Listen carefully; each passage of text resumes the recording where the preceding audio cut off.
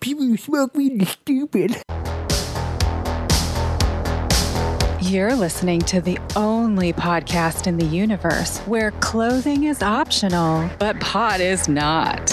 Broadcasting from FEMA Region 7, it's Bowl After Bowl with your hosts, Lorian and Spencer. Bowl after bowl till he's sick. Bowl after bowl.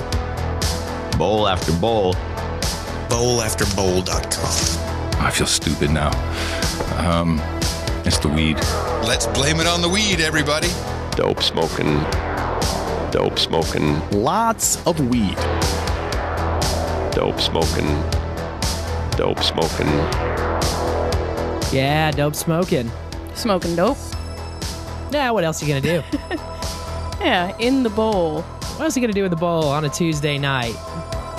Feeling all right. It is November 16th, 2021, and you're listening to episode 114, Bowl After Bowl. I'm Sir Spencer Wolf of Kansas City. And I'm Dame DeLorean. Go ahead. Take your clothes off. Get comfortable. That's right. That's right. We're all friends here in the bowl. And you hearing this, you're a bowler. Look at that. Just like that. It's that easy. That's all you got to do. Tuning in. Well, thank you for listening. If you're listening live on the Bowl stream or on the No Agenda stream, or if you're listening in the future on your favorite podcast app, we thank you for tuning in and being here with us. Got some things to discuss. Lots of stuff happening all around in the world. But the first thing, we always like to kick it off right at the beginning before we do anything else, just by thanking everybody for producing the show, because we couldn't do it without you. It's not just me and Lorian here. It's all the bowlers together. Starting off with, as always, No Debit for giving us this lovely bowl stream that we stream on. Woohoo! Thank you, No Debit. And you can find that by clicking on Listen Live at bowlafterbowl.com and listen along every Tuesday night. And you can watch us on the No Agenda socials. We always post when we're going to potentially have a Bowls with Buds episode, which we do periodically. And no news on that just quite yet. We're working on getting a few people scheduled for future Bowls with Buds episodes. But if you want to look at all of our past Bowls with Buds, you can always check them out at bowlswithbuds.com. That filters out all of the interview shows that we've done, talking to our buds, having a bowl in the bowl, which is always fun. Thank you, first of all, to our PayPal donors, including the top dog for today, Circus Media. Aw, Circus Media. He's Thank back, you. baby. With a 4233. Look at those magic Ooh. numbers. In fact, he has a note. Some magic numbers for the sexiest podcast in the universe. Haven't been in the bowl live much lately, but I am still passing the bowl across space and time. If the bong is missing in rotation, I'm not bogarting. Please just jiggle the handle, Circus Media. Well, this one is for you, Circus Media. Oh yeah, nice and deep. Keep going. Clear it. Oh man. Oh, shit. That was a big rip. Thank you, Circus Media. Also, C-Dubs. Yeah, C-Dubs. Coming in with his monthly stonation of $4.20. Thank you. Of course, we got some boosts as well. We got some boosts during the week from anonymous peoples through CurioCaster. So no boostograms, but I'm going to play the boostagram. Anyway, no boostograms, but CurioCaster and on, we see you boosting out there. Thank you so much. Thank you for the value for value. And for everybody else, we want to remind you the first rule. First rule of being a smoker is it's bad manners to keep bumming all the damn time. So value for value means that we put it out there, and we just ask that you would just kind of decide, what's the value to you? Do you get value out of the show? Are you listening to the show? You can put that value back in a bunch of different ways. There's so many ways to be a part of the gang here at Bowl After Bowl, whether it's streaming sats and the boostograms. You can do those at all of the podcast apps that say value on them. When you go to newpodcastapps.com, just pick one and try it out. Pick another one, try it out. Pick 4 or 5 of them, try them all out. As Abel Kirby says, You better be streaming sats. that's right. Stream those sats to us. In fact, Abel Kirby made an awesome pledge of only streaming sats to value-enabled shows. It's the only way he'll listen to them now, which is very noble, and I want to jump on that wagon very soon. Trying to get some more sats to be able to do that with.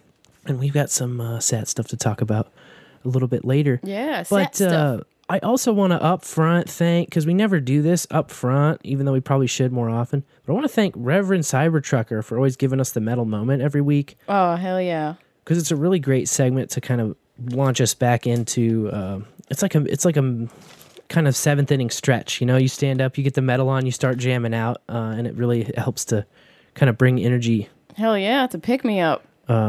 As we enter the last part of the show. So thank you so much, Reverend Cybertrucker, for being on that every week. And he's always hyping it up on the socials too, which I love. Yeah, we love you, Rev.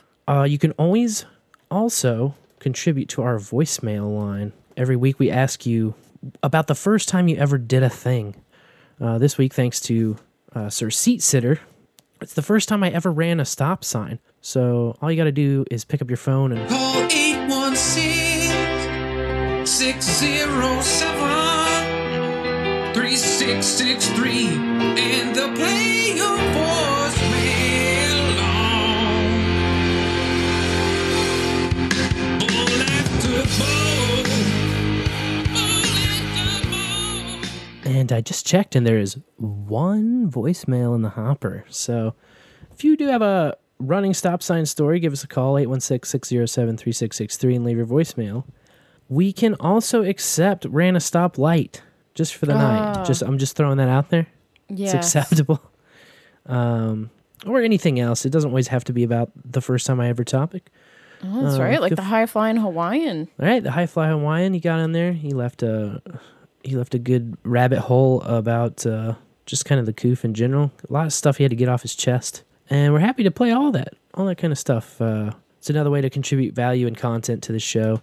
You can also always email story ideas to Spencer@bowlafterbowl.com. Or Laurien, Laurien, @bowlafterbowl.com. And yeah, all of those great ways.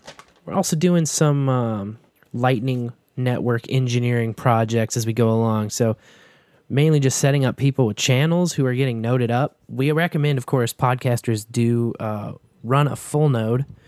And the reason for that is that's kind of the best way to have full autonomy over your sats when you're being streamed sats as a podcaster in this podcasting 2.0 ecosystem. You know, I've had people messaging me over the past week, and they're kind of like asking me, Spencer, do you really think that all podcasters would be able to get fully noded? Or like, you know, I feel like I need to learn a bunch of code or like decipher a bunch of things, and I'm just not technically inclined. Or what would you say, Laurien, to somebody who asked me that? Oh, you just got to get in the car and drive. You just got to go for it. You'll figure it out as you go along. So Laurien got noded up, and how much code do you know, Laurien? Little to none basic HTML. Does that count for anything anymore? I suppose, yeah. Very basic. When you say basic HTML, what do you mean? I just want to. I'm just curious. Like, give me the alligator mouths, B to bold. Okay. Slashes and that kind of stuff. Okay, there you have it. So if you know that B is bold, you can still get fully noded. I don't think you would have to know that because that has nothing to do with the node. That's true. No, Umbrel makes it super easy, and we run two different kinds of nodes. We run an Umbrel and we run a Raspberry Blitz. And I would say, like, if you are a big Mac head, Umbrel is the way to go. If you are like a Linux command line kind of guy, Raspberry Blitz will be your friend. There are a bunch of other node solutions actually. If you want to go the route of paying either monthly or you can do a year subscription and you don't want to run a node, you want Voltage to run your node. That was the first service we ever used, was Voltage. And I knew nothing about nodes, and I just dove in. Like, when we first started listening to Podcast 2.0, and they were telling us about this system, and it was so hard to figure out, how to get in and how to play along back then. And it's just getting easier over time as more options come on, and as more people get onboarded, and as more documentation gets written out.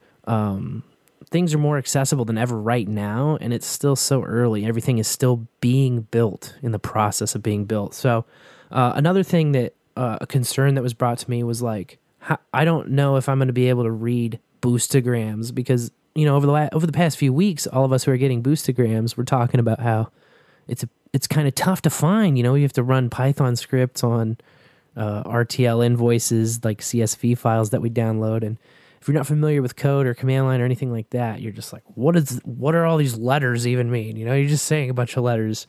In fact, it might sound a little bit like you're just talking about On-chain, cocaine, shifting. On-chain, cocaine, shifting, on-chain, go. Streaming apps, boostograms, make you really wanna build a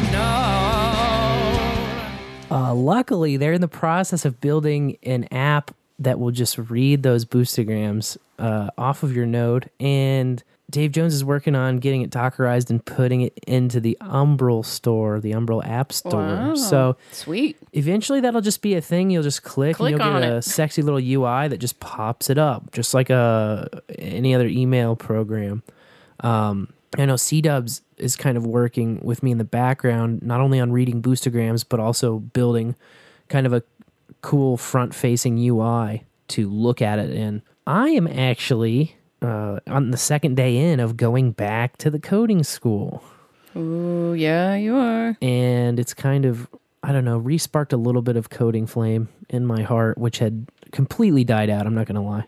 It completely died out. And it was like, so I graduated from a boot camp this past winter. It was like February, I think, or March. I think February, when we officially, my little class officially graduated from like a 4-month boot camp.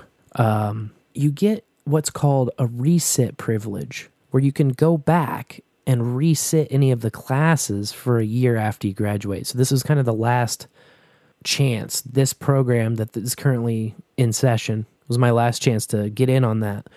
So I asked them for the schedule, and it turns out last time through, we had a week, they told us, of React.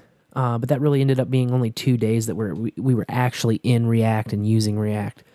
Now they've expanded that to 2 weeks of React. Wow. And it's all single-page React applications. And the instructor teaching these 2 weeks was my favorite guy from the class last year. And he's kind of redone all of his personal site stuff in React.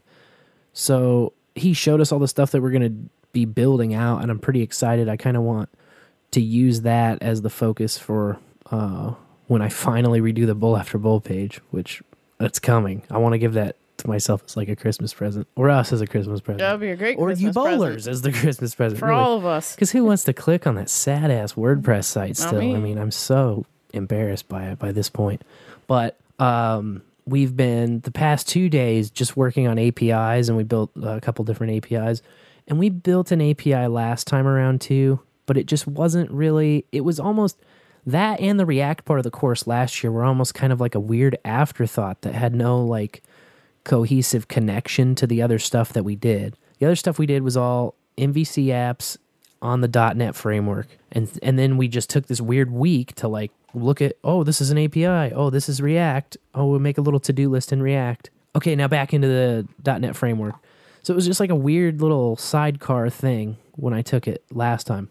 Now this time, they're building out the API, and then they're going to teach us front-end React to work in tandem with an API that you build, which changes everything. 'Cause all kinds of stuff nowadays runs basically off of API interaction. And the podcast index is an API. I mean, that's the big deal of it. It's a big back-end database with all of the podcasts in it, all 4.5 million or however many they have archived now. And then you just use API calls to interact with it and to use it, to develop apps that you call on that API. So I gotta tell you, the stuff that I was looking at today just turned on so many light bulbs, and I was just like, oh my God, this is what I need to be doing. This is the secret. This is the key, you know? This is how I'm going to get from where I am to where I have been dreaming of going for so long. So that's just going to be some stuff that crops up in the future. It's 2 weeks I'm taking, but Thanksgiving week they have off, which is tight. So basically I'm taking this week and then a break, and then next week. It's like the ideal reset because anybody who knows me understands that school is like the thing I hate the most out of all of my experiences so far. I almost would rather go to the hospital than go to school. Ugh. As fucked up as that is to say, like, oh my God. Very fucked up to say. I just hate school that much. It just hurts me. It just hurts me. My brain does not want to engage. It's really hard to stay focused on that sort of a presentation where it's like they have to address the whole class and they have to, you know. If it was a one-on-one situation, I'm just talking to one person, then we can jive because I can ask questions and get, you know, move quickly, get to where I'm going and like skip stuff that I don't need and all of that kind of stuff. But classroom settings, man, I don't know. But at least it's online. And then I get distracted by other stuff that's going on in the world, and then it's like I want to be pulled in 9 different directions, check my email, that kind of thing, you know. They're still doing all their classes virtually? All of them? All of them. That's wild. All of them, yep. But that's easier for most people. It's true, yeah. Plus then they can have students from literally anywhere. I honestly would have thought about it a lot harder and maybe not done it if it was in person, to be honest with you. No joke. But yeah, no, it's all remote, so. Yeah, roll out of bed, go to school. Scroobity-doobity it. Let me see. I have a couple other off-chain, on-chain notes. Did you buy the dip? I did. Bowlers, have you bought the dip? I saw that like 10,000 Bitcoins got pulled off of an exchange and moved over to Binance and maybe sold. I don't know. Like it's whale games going on. It's going on sale. Maybe even further. Who knows? Strike kind of fucked me gently today. And I don't really want to get all up in arms about it or all stupid right off the button. But it was just kind of weird. The first 2 times, this is the 3rd time I've bought through Strike. And I buy through a lot of different means over time. And I don't buy every week or all the time or all this, but when opportunity strikes, when I have the cash around and it's a good time, or when I wake up and I see it's like incredibly low, I'm like, oh, I'll go again. And today was just kind of one of those days where the stars align. And I made my Strike deposit, and then it was like, oh, your Bitcoin purchase isn't working now. Try again later. And, you know, that was at like, it was like 58.9 or 59 flat, something like that. Somewhere in there, you know. And I was like, I want it. And so by the time I like emailed support, it jumped up like $800 in like 15 minutes, right? Yeah. And so then I'm sending another email, like kind of, I'm getting agitated, right? Because over that hour, it went up $1,000 basically. And I was just like, you know, they did the standard reply, which, I mean, you kind of got to do as tech support, I guess. I understand it somewhat, where it's like, thanks for bringing this known issue to our attention. Like, we're working on it until it's resolved. You won't be able to buy Bitcoin. But, you know, I'm just like, can you tell me more information? Can you tell me why? Can you tell me what the fuck is going on? Because, you know, I don't want to necessarily use a service that's just going to flip the switch on me for no reason or for like a known issue that is ambiguous. I don't know. And he ended up citing that some third-party services were down that facilitate the actual Bitcoin side of things. And in fact, they did send out some tweets earlier about it directly, which of course I had pulled up, and now who knows where they are. But that's pretty lame. I know, and you know, it's like, I understand shit happens on the one hand, so it's like I said at the beginning, I don't want to like just jump up their assholes just because this one thing happened this one time. But it's always like, hey, you know, you want your service to always work, and you don't want to be a Robin Hood who just turns the thing off when people are winning. Here we go. We're aware of users reporting issues with our services, and we're actively investigating. We can confirm all issues are due to outages with external partners. We expect them to be resolved shortly. We apologize for any inconvenience and sincerely appreciate your patience. We can confirm only Bitcoin purchases and sales are experiencing downtime due to multiple partner outages. All cash deposits, withdrawals, and payments are operational and functioning correctly. So, like, if you're tipping with Strike or if you're sending money through Strike, all of that was fine. It was just the buying and selling of Bitcoin specifically that we had a problem with. They say, we will continue to post updates here on Twitter and encourage all users to engage with our support team, support@strike.me, which I did. Our team is aware and resourced to assist you. So I kind of did I had to press a couple of times to actually get the answers to my questions, but they pretty much said that same thing. Third-party services are down, so, that sucks when you have that kind of single point of failure on a third-party service baked into your system. It's kind of a bummer. Because the other times, I made my deposit and my Bitcoin purchase within a minute. Right. And both because of, noticing certain price and wanting certain prices.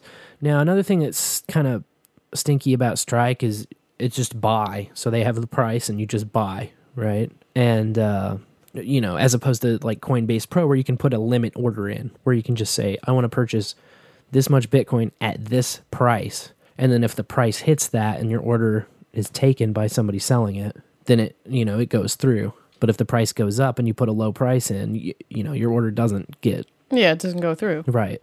I don't know. There's pros and cons. The nice thing about Strike is there's no fee to trade it. But that's my experience today. Just honestly how it was. How it was for me. But they took your money when the Bitcoin price went up, or you just didn't get a purchase made? It still ended up working, and it hovered. It went back down just a tiny bit. I mean, it didn't go down. It wasn't where you actually bought. I didn't grab below 60, but I'm not sure what it's at now. Let's take a look, shall we? We shall. And check the Bitcoin price. While we're looking at that, let's see what else. Oh, for those guys who are non-coiners, because I know that this section kind of is Brain Moisturizer. Oh yeah, $59.5 now. $59.5 now. Yeah, look at that. It's on sale. That's about what it was when I first saw it, which is hilarious. Anyway, non-coiners, if you want to take like a basic crash course in Bitcoin, was something I stumbled upon. This girl from Bitcoin Magazine put together this 21 Days of Bitcoin program. If you go to b.tc/21 days, the number 21, b.tc/21 days, you can sign up for this Basics of Bitcoin course, and every day you'll get an email for those 21 days. And then I think there's like a quiz at the end and they give you sats. C-Dubs points out there's no non-coiners, just pre-coiners. Yeah, I really think on a long enough timeline, everybody's going to have to, like Curry says, you're going to have to eventually have a Bitcoin strategy of some sort, I think that's pretty true. We'll see. We'll find out. I don't really like to necessarily jam it down people's throats because people are going to figure it out on their own time and at their own, I don't know. Everyone will get in at the price they deserve. Everybody will figure it out at the time, I was telling my buddy back when it was like high 30s, low 40s, I was like, dude, this it went down. It went on sale because the ATH was like, 56 or something. And then it went down to the 40s and 30s. And it was funny because I was scrolling through some of my transaction histories from earlier in this year too, where I was like all jitty in May, getting in at 48 and 47. And then there's 33.3 and 34 and 39. And so, Bitcoin's been low this year at certain times, and it has had heavy dips.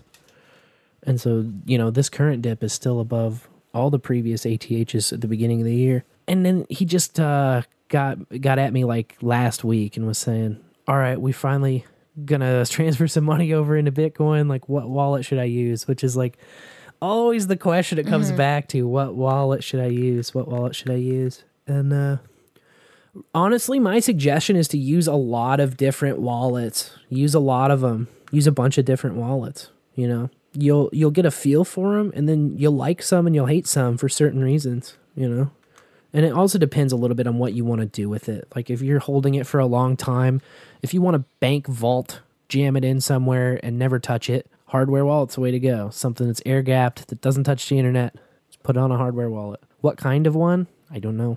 Because I've never used one personally yet. This is my next project. Add it to the Christmas wish list. I was really going to start playing with hardware wallets until the Node thing happened. And then I used a lot of that liquidity I had around to create these channels and stuff. So yes, as Phoenix pointed out, it hit 69 a week ago. It hit 69,420, in fact, at one point. Ooh. Everyone was doing the hooty-hoo about it.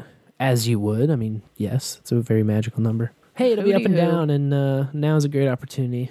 Whales are playing whale games. There's a lot of price manipulation going on in the trading world, and we'll see. We'll see what happens. It's cool stuff. The most exciting thing going on in the Bitcoin world, in my opinion, right now, though, is Cold Acid is like getting close to 92% synced on his new Raspberry Blades. Yeah. So, he put the TV up on the dryer to show me where he was at. So that's cool. And Getting that node. yeah, 92.36%, he says. Woo. So there's that. Ring of Fire number 3 incoming. As soon as he gets his stuff synced, we'll go with another Ring of Fire. We'll make it happen. Very cool. And the last thing I have on my notes, Podcasting 2.0, the recent Podcasting 2.0, they talked about how cool it would be to do Bitcoin contests. And like Dave was like, I can't believe nobody has given away Bitcoin yet on Wait their a show. minute. Wait a minute. I said, Dave. I did a Boostagram, in fact. Let him know. And then I also used this is what's so cool about Fountain. The Fountain app. Fountain.fm is their website. I went into my old show, if you guys recall, in the 420 special. We did a Sats giveaway for 420. That's right. And ended up being a 42,000 sat giveaway via the Sphinx Tribe is the mechanism we used to do that. So we said post a picture in our Sphinx Tribe, and the picture with the most boosts, I think we turned the the price to message up to 420 sats. So every picture, you paid 420 sats to post it, and then 42,000 sats was the giveaway, and like the most boosts on the picture won the prize, and it ended up being a tie between Booberry and Jim C. So they split the sats giveaway, but it's just a cool way to engage people, and you get other users boosting on the pictures. That's right. And it's just cool. It's a cool little environment, and I don't know. Maybe we'll do something for Christmas. Yeah, that'd be Maybe we'll do fun. something for Christmas, but yes, it has been done. In fact, I'm interested to see if anybody else says anything too, because it's possible Bowl After Bowl was the first podcast to do a sat giveaway. So Wow. on the Boost back, on the C-Dub says. Podcasting 2.0. Yeah, the boost backs. Boost back. I love the boost backs. So that's what I got. You were on Hawk's Story last Thursday. I was. Was a big hit. It was a lot of fun. Got a lot of great feedback about that. You were great on there, by the way. Oh, thanks. You got fucking hammered. That's how I do it when I'm a guest on someone else's podcast. I came down here after the show, and I was just like, I just smelled the air. I was like, whoa. I got into that Booker's, and then I was just feeling it. That Mama's batch, man. My wife is down here Oh, no. drinking my fucking cask-proof Booker's, dude. Like the finest bourbon in the house. She's like, I only had one glass. But I really did. Oh, it's great, though. I just filled it like pretty much all the way. Yeah. All right. It was a very yeah. tall low ball. I mean, look at the bottle. Look at my poor bottle. All that's left. It was less than half full. It was less than half full when I pulled the Booker's out of the box, which you so neatly have kept it in all these years. And I had a great goddamn time. You did it have was a so great much goddamn fun. time. And I was like really excited to be in very the fun. smoker by myself. Yeah, that was cool. And it was. They had so a great awesome. goddamn time. And then this Thursday, you're going in the smoker. I know. So I warmed it up for you. I know. And It's always hot in the smoker, though, so they didn't need me to warm it up. how could I follow that, though? You just really... You finish the Bookers, that's how. Duh. And then in the post show, I'll bring you a Tank 7. And I should probably try it. yeah, that's all. I don't know about all that, but yes, I will be. Come on. I will be in the smoker on Thursday. I don't know if I'm drinking all of that Booker's right there. I don't think Booker's really slaps you in the face, man. It was good, but I didn't feel like I was super hammered till the post show. I hope I kept it together enough. I would say that probably nobody realized How hammered I was. even in the post show. Oh, I don't really? think, yeah, because you carry yourself really well. But there was some point during the show, and I can't remember exactly when it was, but I was like, oh, fuck, she's fucking hammered. I chatted you. I love you. With did no chat? spaces. You did DM me, I love you Because in you the told chat, me and that I the was next like, day. You're like, I knew you were drunk when you chatted me I love you. I with was like, no there's spaces. no doubt she's definitely wasted now. But also the point when I realized I was hammered is when we were talking about Christopher Battles left a voicemail and asked what we would do, like what's our dream job, and I was talking about the Bowl After Bowl bowling alley, and we were talking about the kids, like have the kids gone bowling, and I was trying to describe the ramp that little kids can use. Oh, right. They push the ball down a ramp, and then it pretty much goes straight down the lanes if they've got it aimed correctly. It's a little cheater for little tiny human resources. Yeah. And I could not think of the word ramp because I was just blasted. I mean, I was smoking out of the mushroom pipe. I had the bookers going. And I'm like, yeah, it's like a hill with rails, and you like push the ball down. It's like a hump. It's a hump with rails. You're in the chat. You're like, ramp. Ramp is the word you're looking for. I love ramp. I love ramp. So, it's so much fun hanging out with Carolyn and Fletcher, though. Yeah, that was a good one. I love those guys. That was a good one. It's cool too because we're always like a package deal kind of thing, so it's fun to just hear you, as a guest. That was fun for me too. I thought it was great. Yeah, shucks. I thought it was a great one.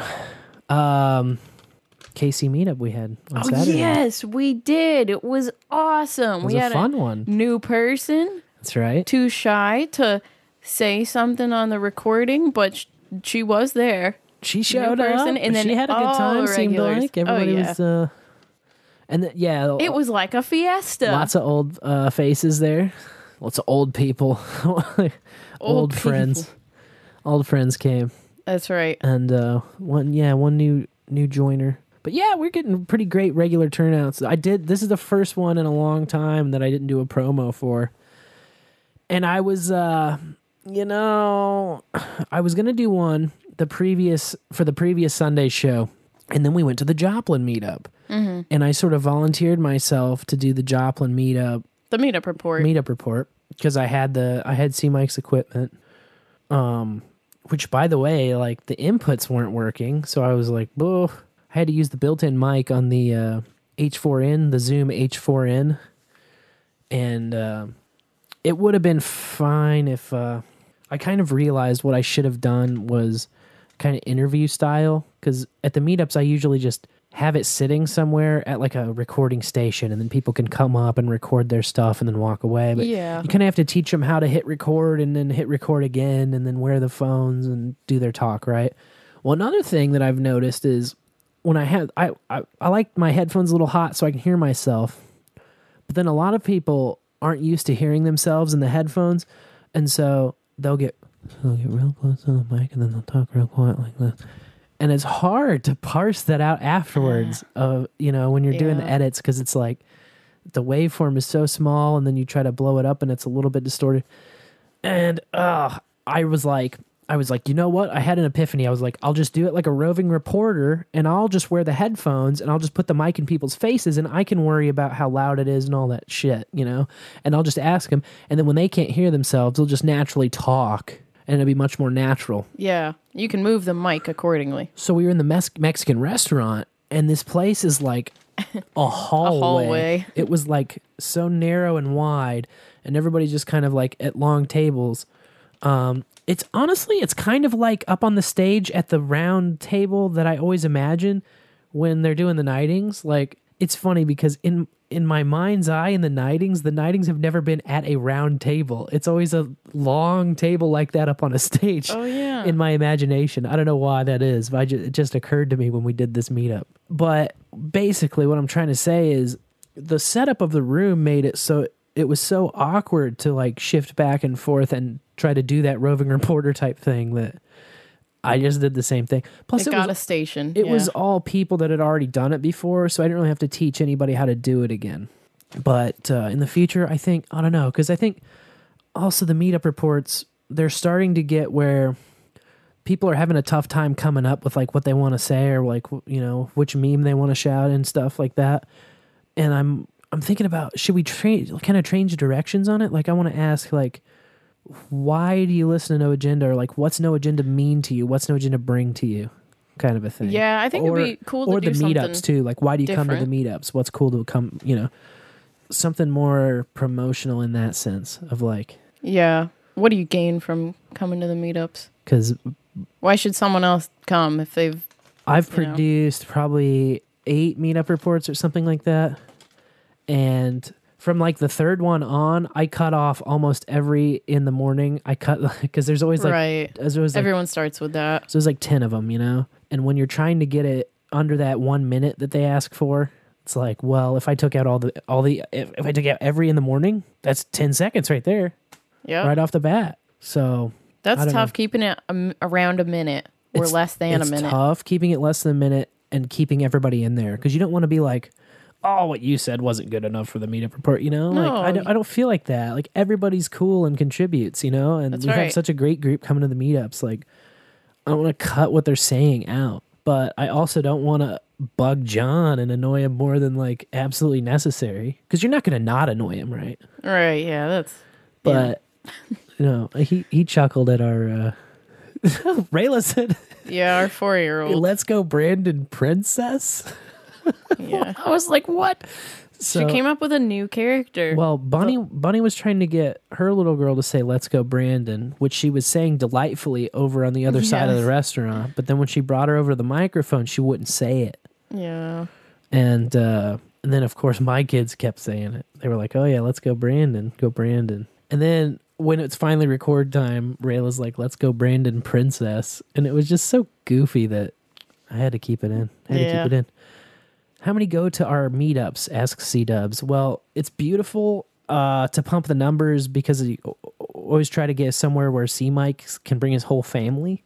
Because that's 10 right off the bat. That's right, yeah. If Mike and Bunny come and bring their 8 kids, that's 10. And then we come and bring our kids, that's 15. So, like, basically... Okay, if you take out our the 2 kids, families is 15 people showing up every time. Yeah. So we get, you know, probably 24, 25 people. Yeah. If you take out the kids, there's like a Adults. dozen to 14, probably on average. We've had up to 30 some odd people at the bigger ones. Yeah.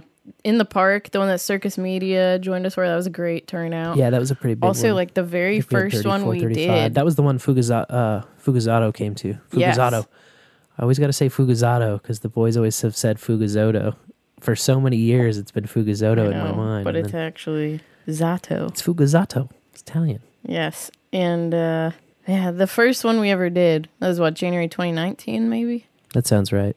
That was a big one. That was a good Yep. turnout because people drove from all around Missouri Yeah, there were a lot of... before starting their and own. Kansas. And Kansas, yeah. Nebraska. Yes, and Nebraska. Yeah, I love doing the meetups, man. If you have been listening to No Agenda for a while and you keep on going, oh my God, when are they going to do one in my town? Just do one. You'll be surprised right. at how many people will show up to it. I was pretty surprised. Yeah, we didn't. Did we do a promo for the very first one? No, we just put it on the website. I mean, Adam read it off that it was coming up. He said it, you know, but that was it. Yep. But And it people was hear it on the great. show. They finally heard Kansas City. Yeah. So that was Oh. good. That's going to keep going. This is gonna keep going. This is going to keep going. It is. Yeah. And I had a couple other podcast news. Abel Craft's back in action Woo! after a week off. All right. Abel Kirby got to where he could do another show. He was running Cool. back and forth between the old place and the new place. Old home, new hotel, that kind of thing. So he had his hands so full. Moving is tough. But he also, it's funny, he gets all his hands full and he's moving halfway across the country. And then he also put this Christmas Eve release deadline on us. So, like, things are getting really Hot. really hot, really heavy, really very slippery and very hot, if you know what I'm saying. Yeah, we're a hot country. It's very slippery and very hot. Very hot. You're going to do an album artwork, right? Oh yeah. I volunteered you for one of those, Oh, one of the yes. track artworks. Gladly. Yeah. So When's the deadline? I'm excited for Next that. week. Yeah, if you could have that done The sooner the better. by tomorrow morning, we Shut really up. Are you appreciate- kidding me? I mean, that would be ideal. I get Of course, it. I'm kidding you. but- No, I mean, Is there a certain song? yes, Okay, so do I get to listen to the song? yes, Thank you. yeah. It's the one I was playing on yesterday or working on.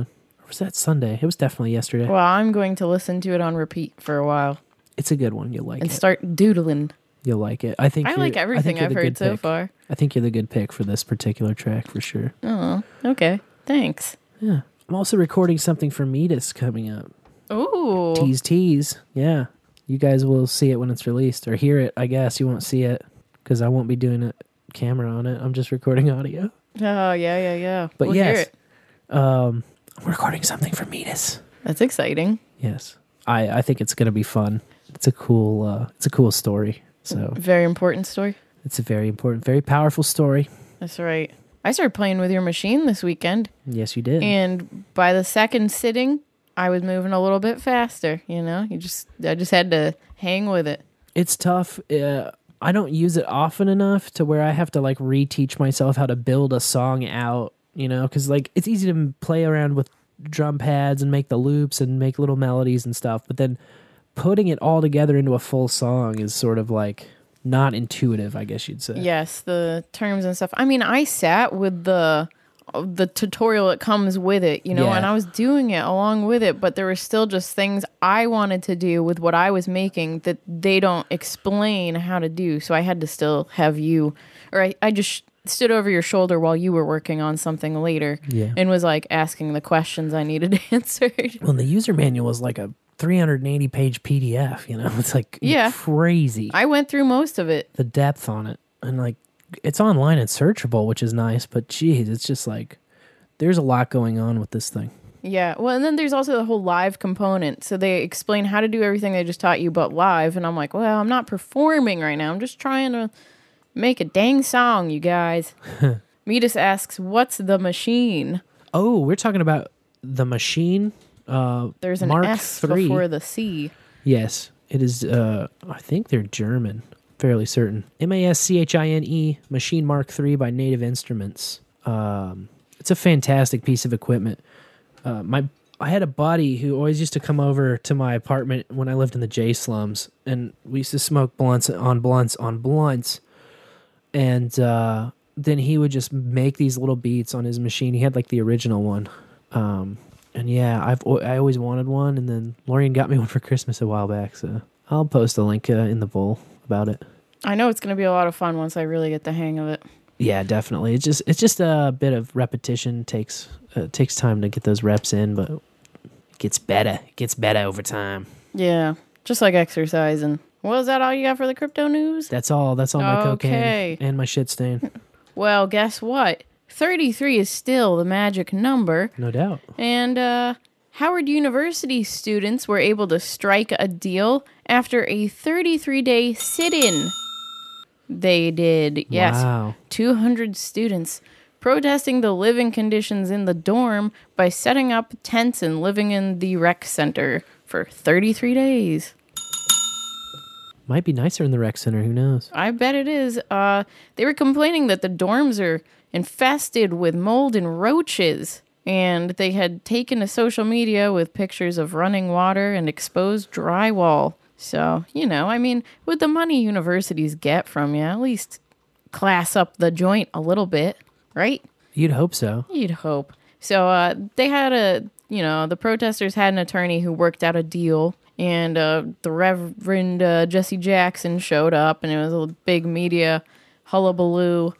But the terms of the deal have not been released, and they won't be because they are protected. But the students were happy, so 33 days, magic number. Just hang in there. And then, unfortunately, in Humboldt County, fentanyl deaths have soared to 33.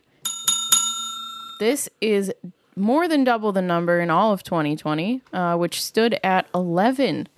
And the fentanyl deaths make up half of all of the county's alcohol and drug-related deaths. So the Humboldt County Drug Task Force sent out a press release saying that individuals caught selling fentanyl can be charged with murder. And then it's also worth noting that in California, Narcan is available to the public at no cost. And here in Missouri, if you want some Narcan or naloxone to help people who may be overdosing, or if you yourself are an opioid user and you're worried that you're going to get something laced with fentanyl, you can get it here in Missouri for $75 a box, which is 2 doses. Who dog? Yeah. But California, get it for free. Wow. Interesting. Yeah, so, if you dabble in the illicit market, it might be good to have on hand. Yeah, I hear they're lacing the weed with fentanyl. That's what I don't they say. think you have to worry about that. but I've only read that in the paper, so I've only read that on one news I've story. not heard that No, I mean from a neither. reliable source. Yeah, someone would really hate you to do that. Yes. And that weed would probably look like crap. And speaking of crap, Thanksgiving's just around the corner, and it just got more expensive because Tyson Food has decided to hike their prices one final time to combat Bidenflation, and their beef prices are up 33%. Oh, man. Yeah, womp womp. Last week's inflation was rising at the highest level in 31 years.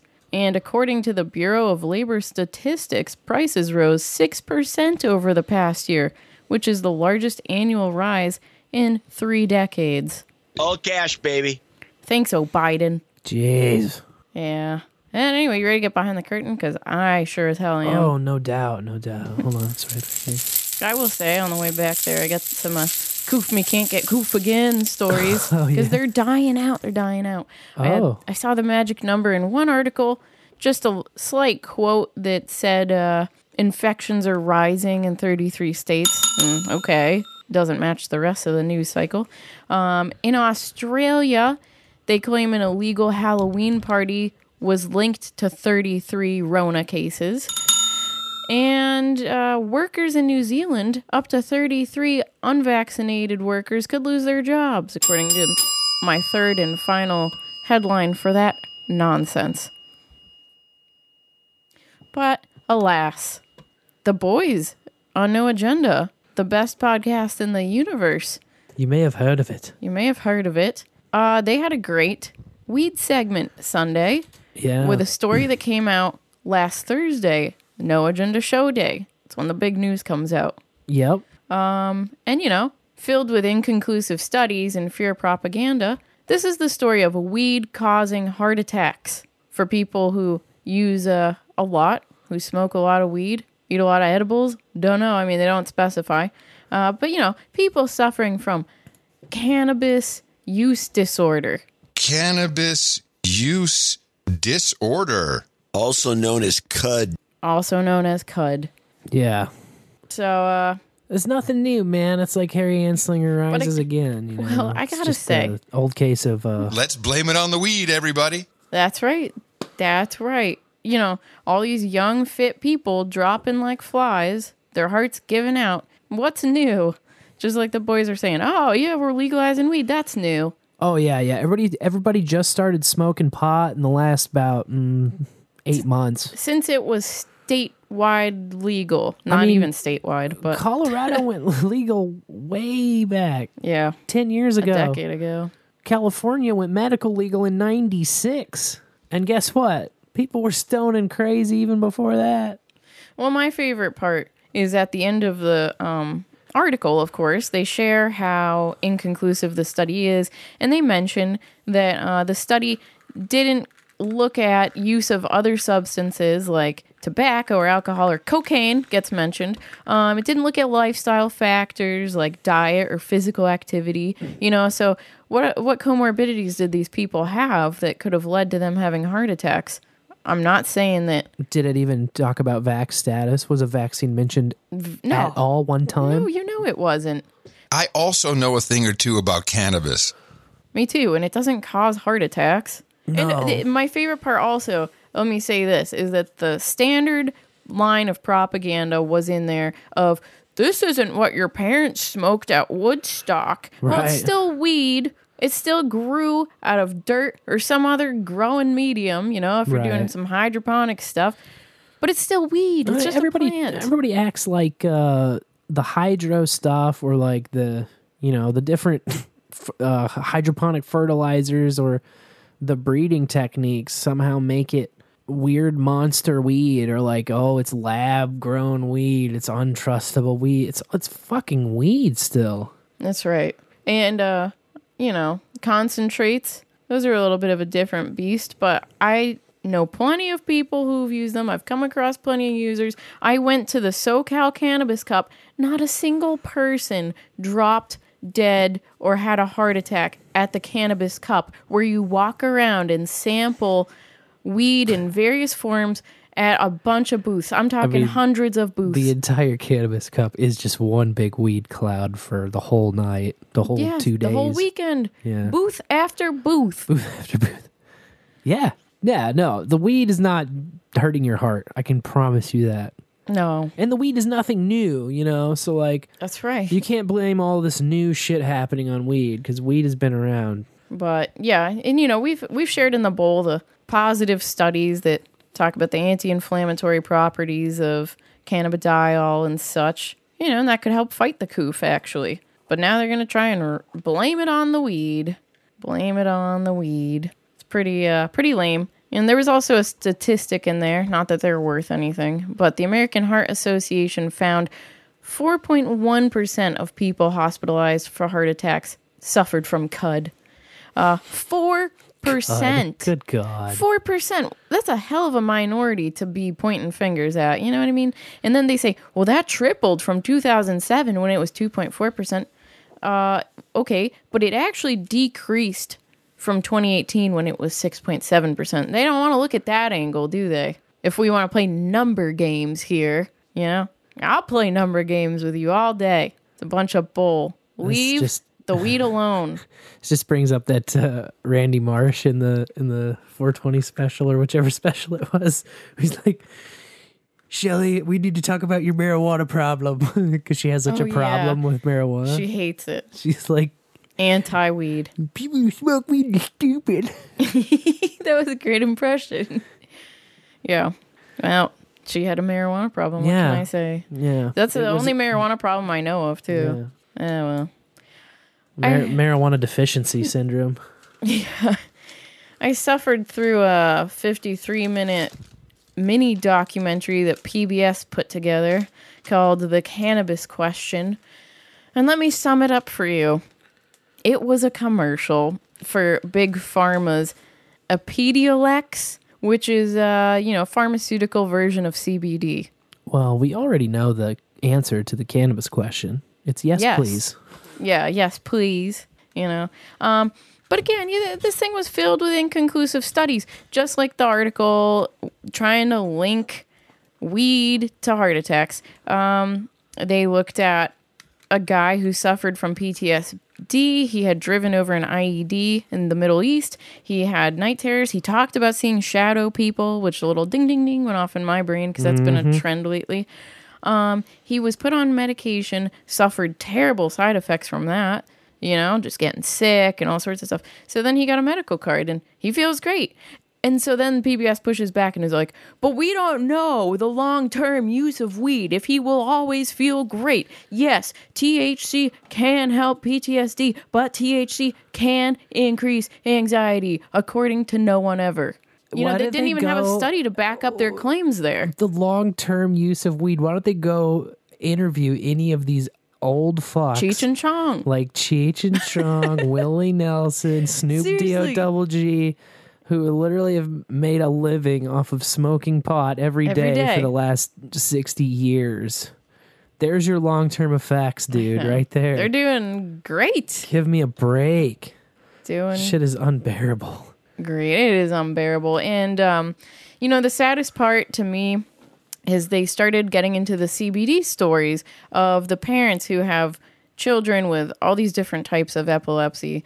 And we had a family in Missouri also who, fought for Charlotte's Web along with families in Colorado. And we did get CBD first in Missouri back in, what was it, like 2016 or something? It was quite a few years ago. Might have even been 14. They issued licenses to 2 CBD cultivators here in Missouri. And, I knew it was great for epilepsy because I had seen kids lobbying who would start having seizures and then take a little CBD tincture and bam, stop seizing and not have a seizure for the rest of the time they were there. Just stuff like that. And they talked about how, the CBD market is like $1 billion industry, and you can get it at Bed Bath & Beyond now, apparently, which I don't know if they're making that up. I don't shop at Bed Bath & Beyond, but I wouldn't buy my CBD from there personally. I'd probably buy it from a local grower. And they were saying that the medication they give out to children who suffer from epilepsy, 1/3 of them don't respond to it, which, pharmaceutical products. What can I say? And also, one of the parents in this documentary said her son started hallucinating on the medications he was prescribed. He started telling her that there were ants crawling out of his skin and that his skin was opening up and he was seeing holes in his skins and just going into these psychotic episodes. So that mom decided to, break the law, grow some weed and make her own CBD tincture for him. Because she says she bought some online, but sometimes it would work and sometimes it would not. Yeah, inconsistent. And so it's like these parents, have to go become criminals to keep their child healthy, for lack of a better term, because every time you're going into a seizure, there's brain damage occurring. And sadly, there was a family there. One family ended up flying out to London to get the Epidiolex treatment from GW Pharmaceuticals over there. And the other one, the lady stopped making the tinctures or whatever because of fear. And that son is just like a vegetable in a wheelchair now because he didn't get his medicine. It just makes you sick. It does, So this pharmaceutical patented CBD liquid is $1,500 a bottle. That's just ridiculous. And yes, you're going to buy it because this is your child's life. Right. It's ransom money, really. But yes, exactly. And then I'm like, well, what are the ingredients in this? Dehydrated alcohol, sesame seed oil, strawberry flavor. That's descriptive. And sucralose. I'm just like, just flour is just so natural and just grows from this earth. What's another great thing about the weed plant itself versus a lot of pharmaceuticals? The pharmaceutical industry wants to isolate little tiny molecules that they can feed you that sometimes help some people. And plant medicines contain a bunch of different components that work together. They all work together. And the entourage effect. Exactly. And they give more people better effects. So it's going to work for a larger percent of people. It's going to be more effective for most of those people it works for. Versus you're isolating down one little compound. What can we shave off of it and patent and charge you an arm and a leg for? Yeah. We have an endocannabinoid system within our body all over the place. And there's hundreds of cannabinoids in flower, in weed. And so it's like, they're all going to work for you in one way or another. So, I don't know. Weed is weed. And then they kept saying this line throughout the doc, untested cannabis is dangerous. It's like, it grew out of the ground, man. Like, if you can pull it off of a plant, dude, it's not dangerous. Oh, well, the only thing that makes it dangerous is if you stuff, but no, I'm saying not weed. I'm saying if when it comes to weed, if you can pull it off of the plant directly, and all you got to do is make sure nobody sprayed any bullshit on it. That's right. Nobody sprayed any pesticides on it, which they're fine with a certain amount of. Right now, they have their pesticide allowable limits. Just get a plant that grew out of a seed that nobody sprayed any pesticides with. Boom. Yeah. Safe. It's the safest known medicine. Then they tried making the pitch that because your brain develops as you get older, so kids who smoke pot are so negatively impacted by it. And they started doing MRIs on a weekly user versus MRIs on kids who didn't smoke pot at all. And the only thing that differed was his memory. And this is the test. She's like, I'm going to say 33 words. Please repeat as many of the words as possible. Right. House, light, bowl, whiskey, happy. Like, just stupid words. And he said 12 of them. I was like, man, I would have. I love a lot of those words. Those words aren't stupid. Well, yeah, those are my words I'm pulling out of the ether, though. That's not the words on her piece of paper in her white coat. And so she's like, look at how this impacted the gray matter in his brain. He couldn't remember the words as well as the other kids. Like, he got 12 and they got 20 of the words, They're so much better because they don't smoke. But then he came back a week later after not smoking pot and did just as good as all the other kids. So it didn't prove anything to their point. It was inconclusive. It's definitely going to, muddy your short-term memory while you're stoned. It's one of the effects of being stoned, but it's not like this shit goes away forever. C-Dubs rightly points out mold is pretty bad too. Yes, if you ever have moldy weed, that can make you very sick. Because it's mold, yeah. Yeah. Especially if you have a mold allergy. That can really mess you up. big Oh, time. yeah. So, yeah. I mean, I understand quality control, Right. but most people can grow weed just fine Mold is one of those things you can and cure it properly. see and smell, too. In my experience, yeah. But Doesn't it? Yeah. As long as you store it right and grow it right. But, yes. they also touched upon the pregnant moms smoking pot. Another inconclusive study where they just had kids whose moms admitted, which is like, whoa, okay, to smoking while pregnant to these hospital workers. And then those who did said that they didn't. And they asked these kids these questions. And the one that they let you hear them asking that wasn't just B-roll was the lady saying, do you ever feel like there's an invisible presence watching over you? And the kid said yes. Like and what, God? Right, exactly what I was going to say. And they were like, the kid was like, yes. And they were like, these children whose mom smoked pot while pregnant, the main difference is that they suffered psychotic episodes. They call that a psychosis, feeling an invisible presence like God. And then the lady asked him, did it scare you, the invisible presence? And the kid said no. So how is that psychotic? How is that psychosis? It's just stupid. You know what I mean? No they results. Want to cherry pick this. Then they said they were going to start scanning the brains of newborns whose mothers admitted to smoking pot. And they don't even tell you what they saw from that because I'm betting it was nothing. You know, they're just like, look at us wrap this baby up and put a bunch of needles in him and put him into this big Nocky machine. Like, it's so scary. It was all fear propaganda from the hospitals and big pharma, you know? It's just a bummer. I just hate seeing that stuff. Typical. I don't know what I was expecting. And just, I went ahead and I watched it for all you bowlers, so you don't have to watch it. That's all. Oh, I appreciate that personally. Yeah, no joke. The final... Not a joke. The final prescription push that they were going for, the final commercial in this, is they claim if you smoke weed every day and then decide one day to quit cold turkey, you're going to suffer withdrawals. Now, I've gone long stretches of my life not smoking pot and then smoking pot one day and then not smoking pot. And I've never had a THC withdrawal, as they put it. But they are now prescribing a anandamide medication to replace the THC for someone who wants to quit cold turkey and hop on the big pharma train. Yeah. Like a nicotine patch type thing? Yeah, exactly. You gotta be joking me, dude. That's in the study now. They showed the kid and he goes, well, I don't know if this is the placebo or the real one, but I got good sleep. I slept just fine, and I've never been able to sleep fine when I quit weed before.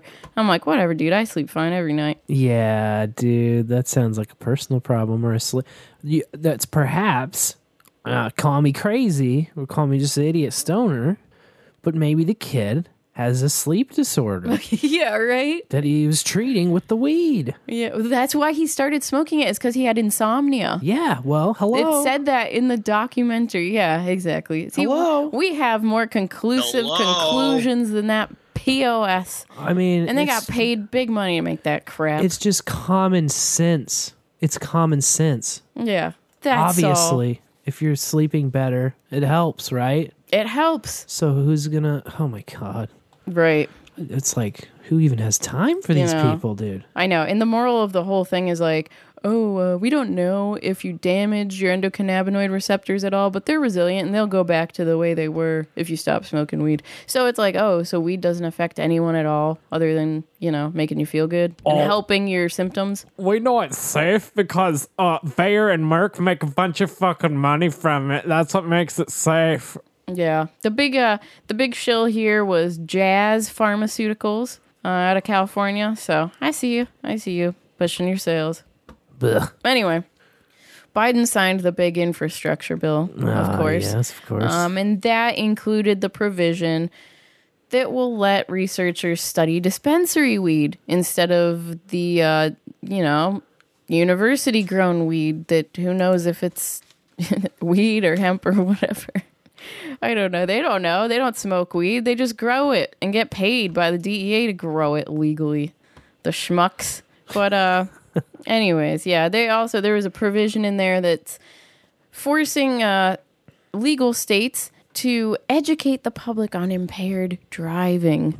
So within 2 years, the Transportation Secretary has to publish a report with help from the Secretary of Health and Human Services and the Attorney General, including recommendations to allow scientists to study the retail weed for the sake of studying impaired driving. So, like, all rings together here in this little circle jerk. Wow. Without the federal government, who would know that drunk driving's bad, dude? That's my question. Did you say drunk driving? Drunk driving, impaired driving. Impaired driving, yeah, well, who would? But coincidentally, there was a study published this week out of the University of Sydney that concluded THC-related biomarkers are not associated with impairment in regular cannabis users and are relatively poor indicators of cannabis-induced impairment. Meaning all these law enforcement agencies trying to come up with tests by pulling your blood or taking a spit swab or pulling your hair out of your scalp, you know, to say, oh, you're an impaired driver. It doesn't work like that. Yeah. Some people are just shitty drivers, okay? There's no doubt about that. But, I don't know. Then we have a Republican federal decriminalization bill that got filed this week by Nancy Mace of South Carolina, the States Reform Act. And what it does is what should already be happening. It just says that, you know, legalization falls into the state's hands, or prohibition if they want to choose that route, you know? And unfortunately, this would regulate weed like alcohol federally, so it would transfer from the DEA to the ATF for weed products and the FDA for medical use. Nah, just leave them out. Well, I know. It And, sucks, though, because it can't be, I mean, even in your tomato model, it's still the fucking... It's regulated somewhere, right? Yeah. It's going to be the FDA or it's going to be somebody. Quality control happens at some point in the thing. I don't know. They've just got to stick their nose in fucking every aspect of everyone's life. That's right. In this bill, raw cannabis... I just want to point out, the fucking Boston Tea Party, they didn't want to pay 3 pennies on tea. They didn't want to pay 3 pennies on tea. What the fuck we put up with nowadays is so fucking stupid. Seriously. The original fucking chimp out of this country was over 3 pennies on tea, people. Well, I'm sorry. You might be interested to know. She would like to impose a 3 pennies on the dollar excise tax. God damn it. Federally. Get out of my weed! To reinvest into the community, you know? And raw weed, raw cannabis would be considered an agricultural commodity regulated by the USDA and treated like barley, hops. They said and grain, but I know it's illegal to grow wheat, so who knows? I don't know. But here we are. 3 states lacking any form of legal weed at all, those being Idaho, Kansas, and Nebraska. Although, you know, Texas with their fake compassionate care measure should be in that list too, as far as I'm concerned. CBD only, you know, that's not legalization. That's not freeing the weed at all. But how, you know, here we are. How did we get this far? My grandparents, my great-grandparents, they have no idea what they did to us, to this country. No. But hey, tomorrow, November 16th, is the deadline to take a mandatory training and education class if you want to apply for a social equity business license in the state of Arizona. I thought that was pretty funny. That's hilarious. Because that's part of the social equity requirement, taking a mandatory training and education class. Doesn't that seem like punishment? It does, yeah. Seems like sit in the corner, no. It also kind of seems like talking down and treating a certain group of people like children, you know, like they're dummies. Because it says the trainings are online and they're free, and they cover topics of legal compliance and regulatory statutes, because social equity applicants can't read those things for themselves. And then it also goes into some branding and marketing advice, fundraising, and even legal advice at the very end. And it's just pre-recorded videos with multiple choice tests, like your first day at a fucking fast food joint job. Those are the worst kind of trainings. Oh, don't definitely. you think? Yeah. Yeah, they're always dumb and they have the worst music. Ugh. Yeah. And for what it's worth, I think we'll get to the Boston Tea Party point. They just have to start jabbing dogs. I don't know, bro. They have to come for the dogs, and then everyone's going to lose their shit. I really don't know. I really don't know. Well, it wasn't the fetuses. It wasn't little babies. No, it wasn't So- a lot of things. It wasn't having to put a dumbass diaper over your face despite the obvious stupidity of it, the obvious lack of effect it has. Yeah. The obvious litter in my... I just saw a mask out in the yard today. What? In our yard? Yes. Just on the... Did you in set the it on fucking fire? yard. No, I That's didn't. disgusting. No, I didn't set it on fire. Well, let me explain our yard to people, too. We live in the valley, and so when it rains, everything comes through the hood down into our yard, quite literally. Yeah, it washes The zoo in- is up on the hill. in and out of the driveway Mhm. as it goes further down the street. Yeah. Yeah, we do kind of have a horseshoe driveway, so sometimes it does go back into the street. And there's that little moat in the lot next door, but disgusting. I usually just find Cheeto wrappers and plastic bottles, but a mask, that's absolutely putrid. Yeah, it's pretty oogly. Yeah, I can't believe I didn't see that, but I'm glad I didn't because I would have freaking lost my mind. Yeah. Anyway, on top of these stupid trainings that the social equity applicants have to take, they also need to go get a facility agent card, which you have to go get a fingerprint done and a background check completed, which of course does not count the processing time. And another requirement is that if you have a low-level weed offense of any sort that's eligible for expungement, you got to get that taken care of, or you can't be a social equity applicant. And then also, you have to pay a $4,000 fee just to apply, and there are only 26 licenses set aside, and that fee is, of course, non-refundable. Well, yeah, why would it be refundable? Right, because the state needs more money, don't Yeah. you know? It's a check. It's a check you wrote to a government agency, bro. That's already spent by the time it clears the bank. Yeah, well, when I said non-refundable, I was just using descriptive language. Anyways, this was a really great story that came out this week. Very interesting federal civil lawsuit has been filed alleging widespread theft, corruption, and cover-ups among law enforcement in the Emerald Triangle. And the guy who filed it is an ex-cop from Texas, along with 3 Mendocino County growers. So what happened was this cop, I don't know if he required, my gosh, we are behind the curtain, aren't we? I don't know if he retired or quit or what, but he was going out to California. He wanted to start a weed business, and he was driving through the Emerald Triangle area when he got pulled over. Saw the cherries and berries in his rearview mirror, said, oh shit. Had 3 pounds and cash on him. But I thought it was all good because it's legal there. Anyway, these cops come up to the window, 2 of them. They got no badges. They have black patches covering their other patches, so he can't identify them at all. And he says that. He's like, this isn't legal what you're doing. Like, you guys are literally robbing me. Yeah, they said, they asked him, do you have weed in the car? He said, yeah. And they said, okay, we have the right to search you now. He says, no, that's not how this works. But they searched his car. They took his 3 pounds. They took all his cash. Then they took a picture of him and his license and drove off on their merry fucking way. So anyway, he started snooping around, and he was able to identify a cop from a face bag post as working in the Rohnert Park Police Department. So he took it up with them. The city settled and paid $2 million, but did not admit wrongdoing. Don't know if that guy still has a job. The cop, his name is Flatten. Hilariously, this Texas cop.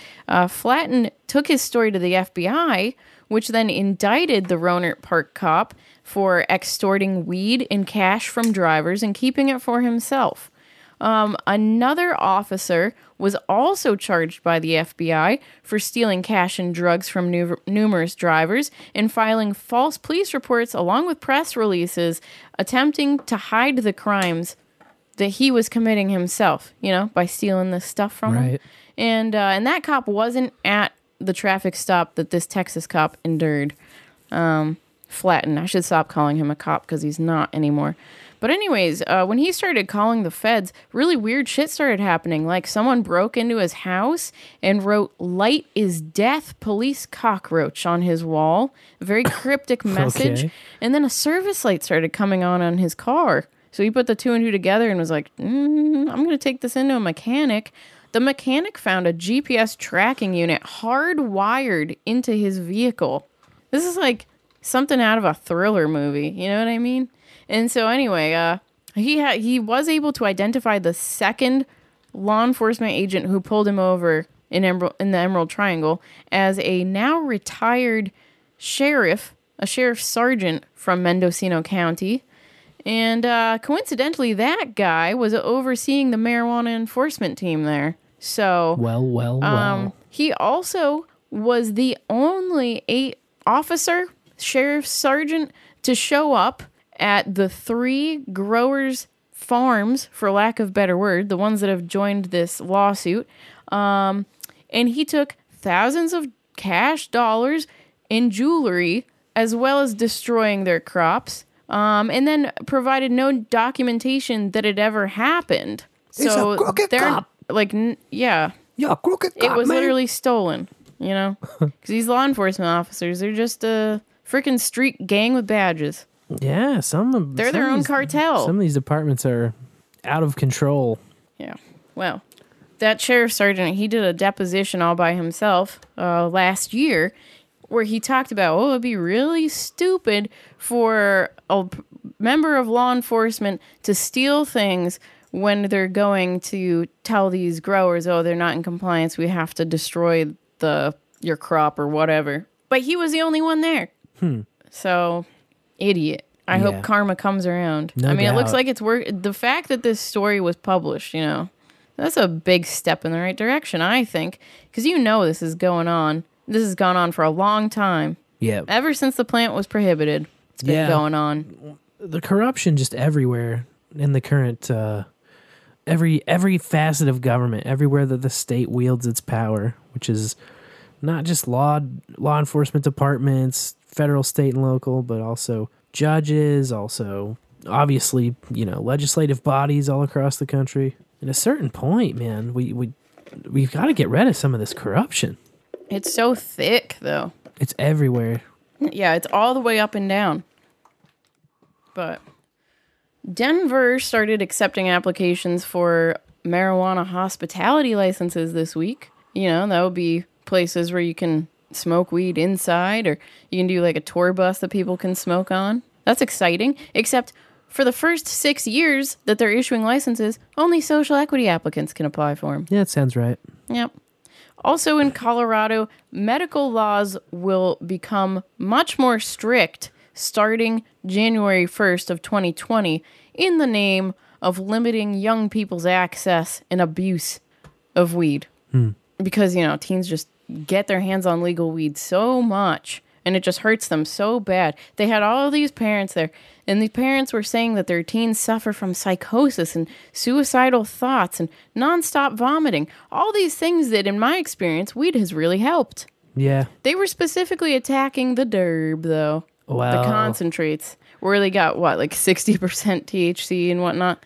If that's the first weed you ever try, they're trying to turn this into the crack of weed. Yeah, a lot of it's freebase weed, basically. Yeah, the dabs can get a little crazy, but, Yeah, and, also whatever you use to, is extract the word I'm looking for, Yes. Like sometimes you can taste the butane in The it. solvent. The solvent, yeah. Mm-hmm. The butane ones are, ugh, that black market butane. But anyway, so what's changing? Well, the concentrate purchase limit is going down for medical patients that are 18 to 20 years old. Specifically, they can only purchase 2 grams a day, while previously they were able to purchase 40 grams a day. That's a big drop. And they say they're going to double enforce the ID checks, scanning the IDs. Yeah. So, if a minor gets caught with weed that you bought in Colorado, that's not going to be good. They're really cracking down.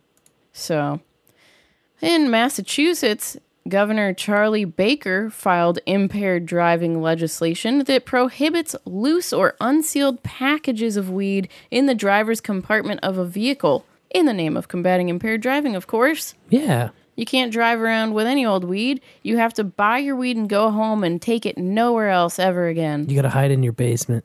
Yes. Are you a medical patient who might, need weed if you're going out for a long period of time? Too bad. We'd rather watch you have a seizure.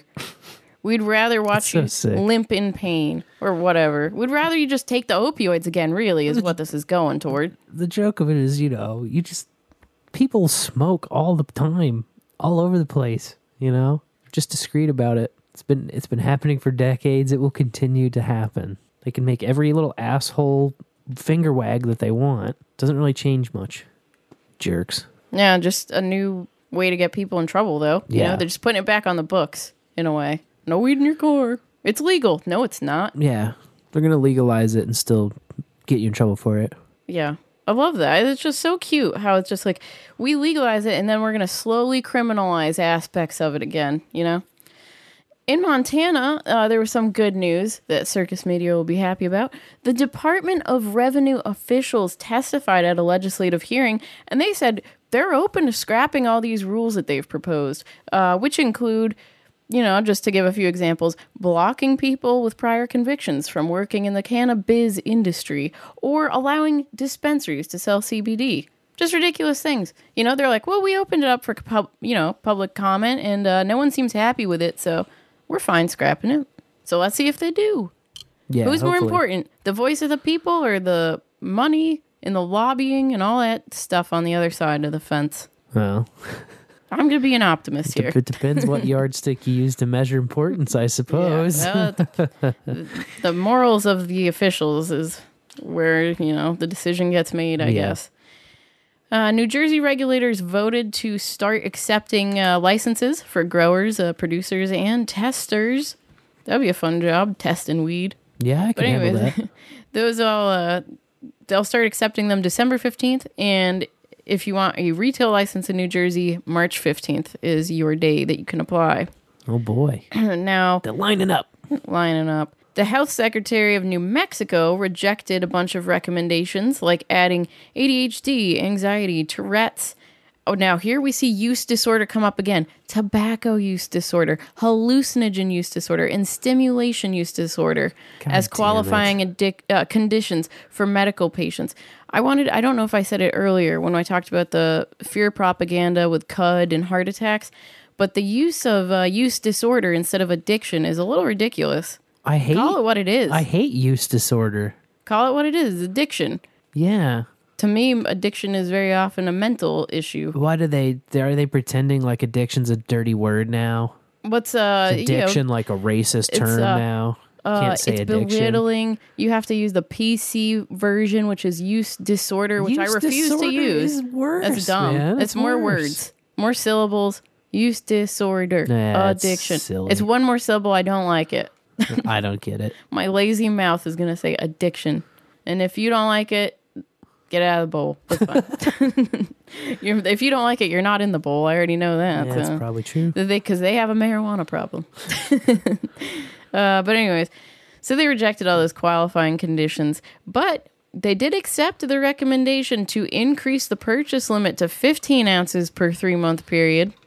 So small baby steps in the right direction.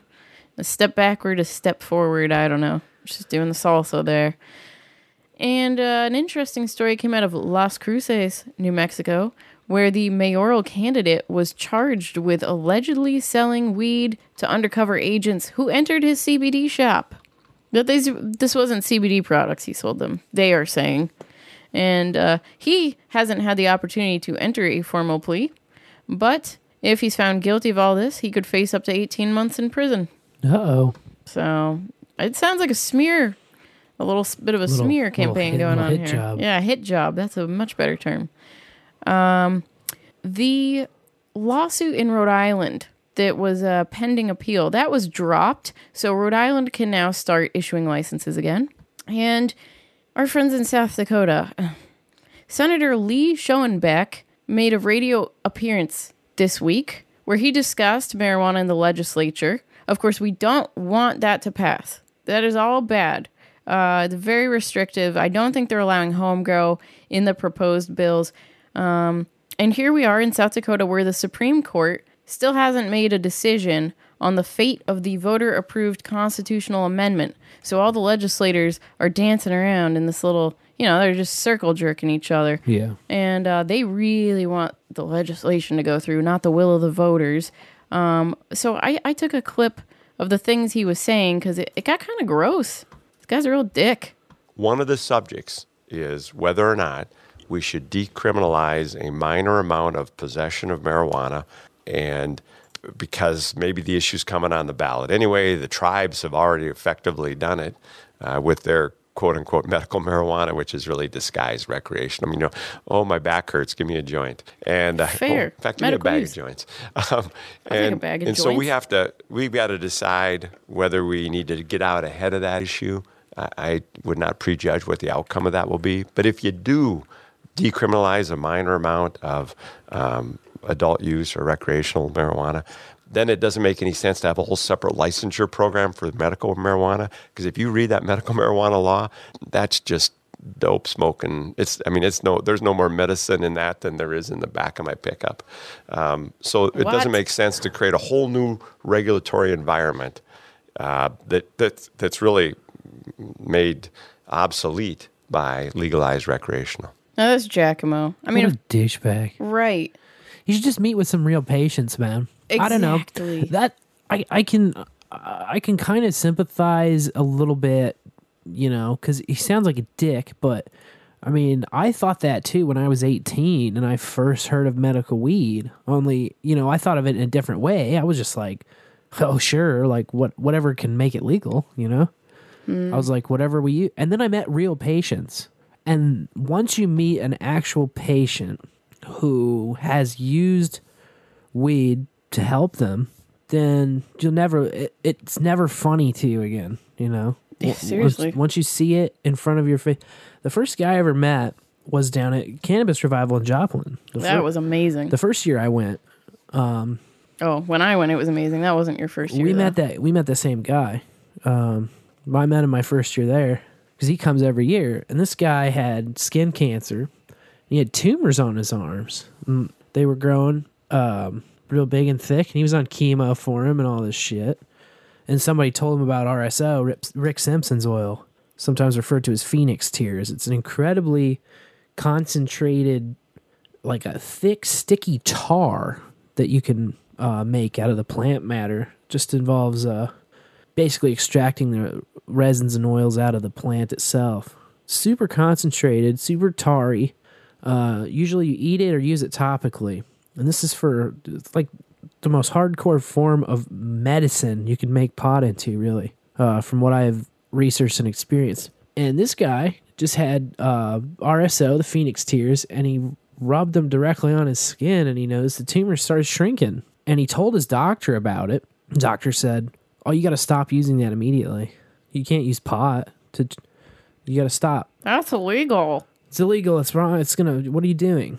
Kind of thing." So he stopped, and then the tumors started back up again. They started growing again. And so he said, I walked out of the doctor. I never went back. I stopped doing chemo, and I just rubbed the RSO on there. And he said the tumors shrank to a point where they were smaller than like the sockets that they once were in. And he just pulled them out of his arm, like root and all. It was like he said they had a big ugly root on them, and he just pulled them out. And you could see the scars. Threw them in the trash, yeah. From where they were on his arm. Pull his sleeve back and show you the big pox scar marks where they were. It's just unbelievable. But yes, I'll chalk it up to this guy as ignorant. Yes. But it just really blew my mind. He's not met a real patient. Yeah. If he's going to talk like that, for sure. Yeah. No understanding at all. And South Dakota made history because the voters approved both medical and recreational at the same time. And geez, I mean, this guy, he wants to push through legislation to just scrap the medical for a very bad recreational law. Like more restrictive than the medical program, Yeah. Just sick. These legislators. Who votes them in? Oh, they always know how to fix our world, don't they? No, they make it way worse. We need a complete audit on all the nonsense laws that are going on in this country. And we just need to start from square one again. Just erase it all. Start over. Do over. Pretty cool. New country. New America. Well, anyway, 2 episodes ago on Bowl After Bowl, episode 112, entitled Where Would You Suck? Fun enough. We talked about a bill in Tennessee that would let the attorney general appoint replacement prosecutors for any prosecutors that or district attorneys that refuse to pursue weed cases or any other cases. But they're attacking one prosecutor in particular who said they don't pursue weed cases. And that bill, unfortunately, was signed into law this week by Governor Bill Lee. Governor Billy. Billy boy. So, yeah, we know who's going to be out of job soon. They were coming for you so hard that they wrote a law just for you, a bill. They made a law change for your ass. Anyway, Texas. This is a fun little jig they're doing.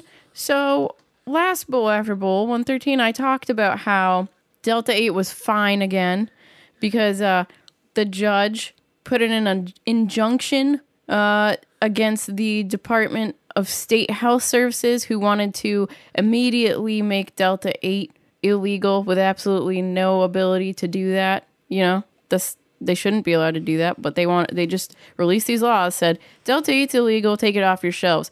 People were scrambling, and the judge said, no, you can't do that, you know.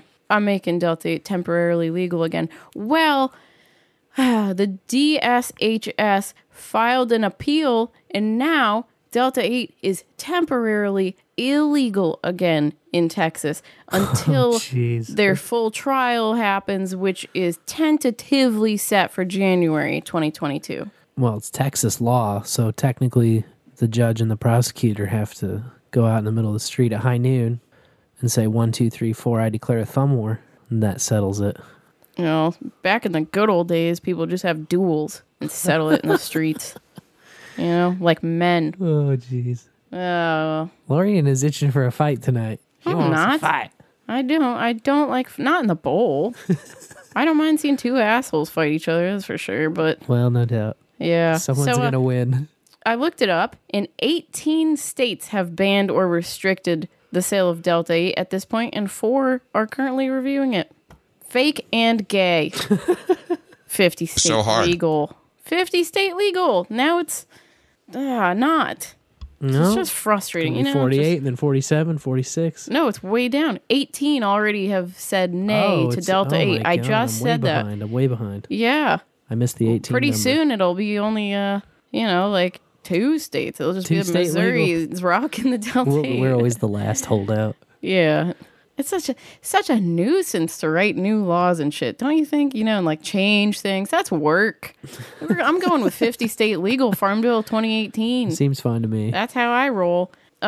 Washington state regulators destroyed 13,000 pounds of weed this week. That's about $3 million worth of pot. And it all came from 3 adjoining farms who were allegedly growing more than is allowed by the regulations. However, 50% of their crops were destroyed, so I'm guessing these guys kind of took a liberty that they should not have been allowed to enjoy. These crooks with badges destroying this weed, getting off being assholes.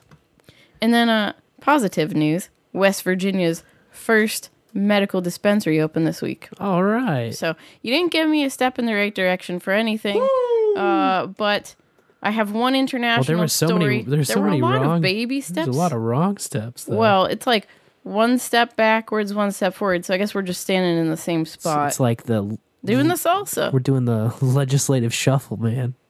It's so fun. We're tarding out.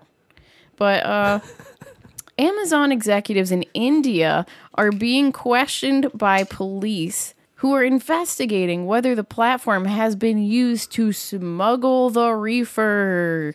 Because 2 men were arrested Sunday with 44 pounds of weed shipped under the guise of dry stevia leaves off of Amazon India. And not just any dry stevia leaves. 1,000 kilos of dry stevia leaves is what they ordered. That's like 2,200 pounds. That's a lot. And these guys only had 44 pounds. They paid. I mean, I don't know what they paid, but that's a lot of stevia. That should have been a red flag to Amazon right away. How are you going to ship that 2,200 pounds of dried stevia leaves? 1,000 kilos. Yeah. You got to back a truck up. Yeah, so people have bought $148,000 worth of that listing. So now India's like, oh no, the law enforcement, where's all this weed? Where's all the dried stevia leaves? Was it a one-time thing, or is the seller, a dealer using Amazon? But really, they're interested to find if there's any involvement at Amazon, because there's so many levels that Amazon plays in this, the delivery of the goods, logistical support all the way to the delivery. Like, was it in a warehouse? Is Amazon selling weed already? I mean, if they're the smart money, they probably are. Yeah. But anyway, Amazon, their attorneys, of course, said they will be investigating whether there was any non-compliance by a seller. Blame the sellers. That's that's one of those older jokes, though. The mailman, he's your drug dealer and doesn't even know it. Hey. Yeah. Okay, let me get my pent-up frustration. Pent-up frustration. Gotta get it out. It's time for a metal moment. Time to release the metal moment. Release the Rev Cybertrucker. Yes, we have the Rev here with yet another metal moment. And, of course, based on the poll results for the poll you voted in, bowlers. In the bowl and in the morning, this here's the Reverend Cybertrucker with this week's metal moment.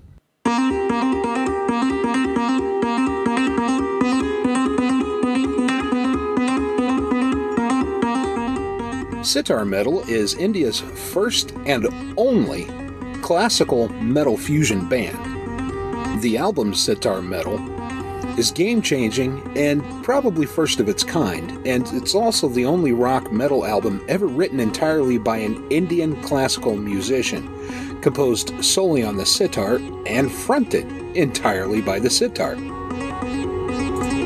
Also, bringing in the guitar style of tapping for the first time ever, this song right here, When Time Stands Still, is probably the first of its kind.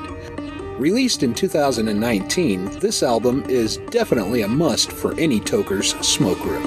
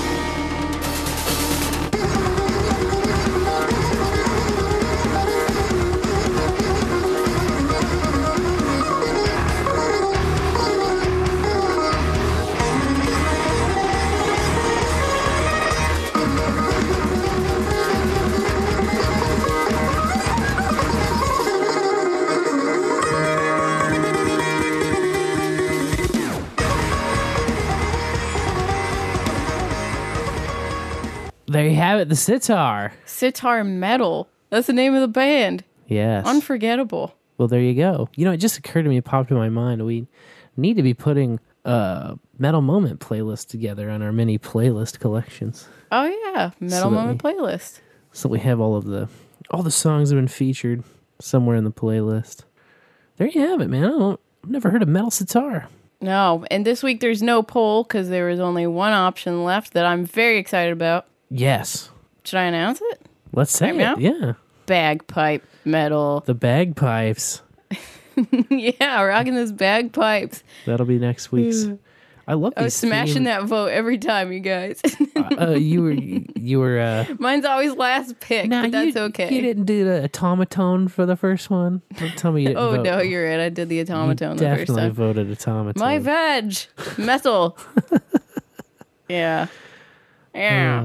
Anyways, you ready to hear some bowler stories? One thing your vag can't do is call Bowl After Bowl at 816-607-3663. Although, yes, that's not a challenge. I bet it could. I was going to say challenge accepted. But the bowlers can, and some of them did, to talk about the first time they ever ran a stop sign or whatever else is on their mind. First call. Yeah, I'm going to miss probably some of the show tonight because I have to work because, I have to occasionally do webinars for people in other parts of the world. Look at the Aussies and the Kiwis tonight. So, and that, unfortunately, that happens during bowl time. So, yeah, we'll see if I actually hear my voicemail and your response to it. Because, I gotta do a webinar tonight. Pesky webinars. So, I don't know, the first time I ever ran a stop sign. Well, I think I run a stop sign. Pretty much run the stop signs all the time. It seems like probably the first time I drove was the first time I ran a stop sign. Rebel. Because that's what happens. They always put the stop lines a little bit too far back, I guess. Yeah. But I'll tell you the first, accident I had. So I was driving my stepfather's van, and I made a right turn down a street. Went a little fast, the back end of the van crashed into a lava rock wall. Police were called. I left the scene. I was a dumbass. I got pulled over. Nothing happened. There was no the van was so badly damaged anyway. The van was already in pretty bad shape. It's like what's another dent in the bumper basically. It didn't do anything to the rock wall, I guess. But that was my first experience with as an accident. That particular episode did not involve running a stop sign, but it seems like with all the stop signs, I almost have to, just because, I don't know. Yeah, I probably shouldn't. I mean, I guess going past the stop sign is one thing. Running it and completely forgetting about it might be a different thing. I guess that's what you meant by that. I don't know. Got a lot on my mind right now. So this is, that is, and I've got this thing to prepare for, which, in a few hours. Kind of wish I didn't have to do it, but it's the day job. That's what we do. Yep. Oh my God! Woo! Listen to that horn! Love you, mean it. Love you, phone boy. We love you. Out there killing it in the webinar world. That's right. Like a little webinar pirate. Webinar. I did write down first time I ever was in a car accident, because I never thought about that one. That's a good one for the... Phone boy's back just in time to miss his voicemail. No, he said just in time. Heard it. Oh, good. Yeah, he must have heard it. He must have heard it. Yeah, we didn't. We're not necessarily counting. The California stop is what it's commonly called, at least around here. But probably, I'd say that's probably everywhere, right? Everyone's heard of the California stop, right? Have you heard Not of that term. Is that where you just slide on through? It's like you slow down, but you never come to a full stop. Yeah. It's called the California stop. I think you should call it the California roll. We used to also say no cop, no stop, but, That's cute. Behind every bush, you never really know anymore, That's true. But... cameras everywhere. Every Ring doorbell. I don't know. The rule is you got to come, and then the car jerks back when you're at a complete stop. Rules. Bleh. It's what you do during your driving test, for sure. You just have to, you do that. You do that. The next caller, though, he just did this. Oh, hey, so last week I told you about the first time I ever ran a stop sign. But now I'm going to tell you about the worst time I ever ran a stop sign. Oh, wait, it's the same story. Oh, you bastard. That had to be the worst time. You bowlers recall Chris the first time he ran a stop sign, right? Let me remind you. So. All right. First time I ever ran a stop sign.